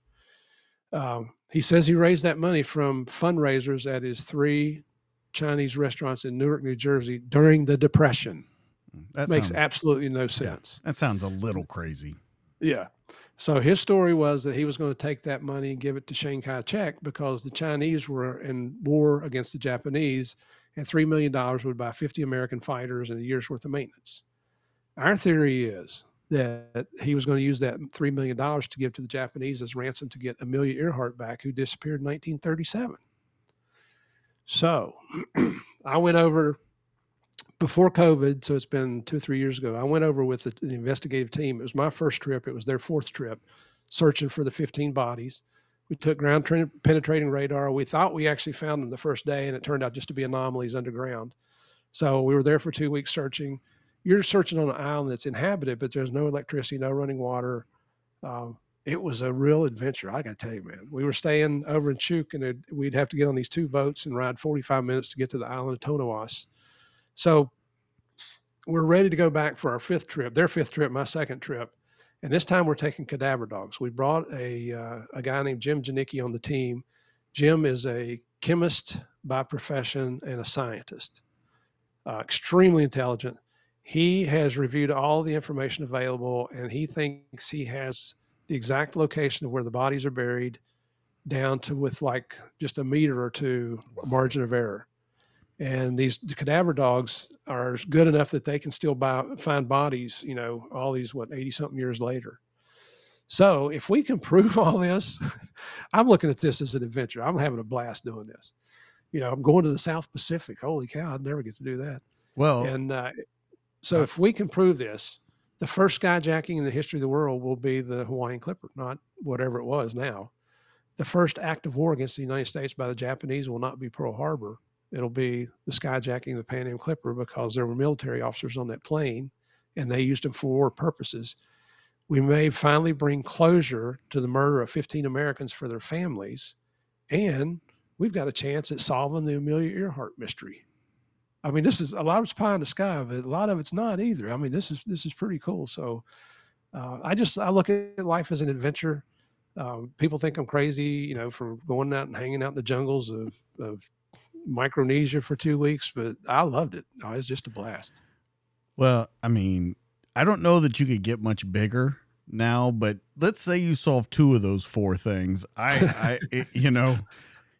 Have you thought about running for president? Oh no! Well, my wife says, she said, "Well, your personality." When I start talking, she's like, "Oh, he's running for mayor again." That's what she tells the kids.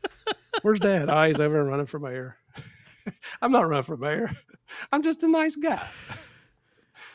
Man, I'm so happy that you came on. I'm so glad that we got to talk. It's a fantastic book. I want to go over everywhere that people can find you. First off, go to www.deanarcos.com. That's the big place where they can find almost everything. You can order the book. You can find out about the show. You can find out about the tours. Everything is there. Once again, that's deanarcos.com. If you want them on Instagram, you can find them at DEA Narcos. If you want them on Facebook, you can see them on DEA Narcos. Now, the difference in that one is that the DEA is capitalized, Narcos is undercased. And then, of course, on YouTube, DEA Narcos. Once again, the DEA is capitalized and the Narcos is undercase.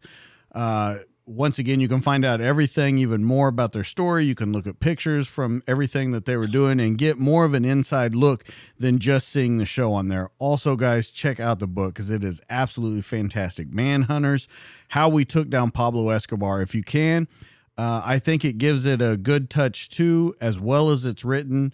To hear it in the audio version, it's very good too. Two different voices are doing the two different people, and it really brings the stories to life. So if you want to check them out, once again, go to deanarcos.com. If you want more of me, you can find me on Instagram at DTD_podcast. You can find me on Facebook at the DTD podcast. And you can find me on YouTube, where all of these conversations are video recorded. You get to see Steve's face for radio. You get to see my face every week. And it gives you a different look at these stories than just the podcast will. You'll get to see some photos. You'll get to see some different things that we're talking about. So, guys, remember, the best stories are true, and you come here every week because I give them to you. That's going to be the show for tonight, guys. That's Steve. I'm DJ. This has been the show. Go check these guys out. We'll see you on the next one. Bye.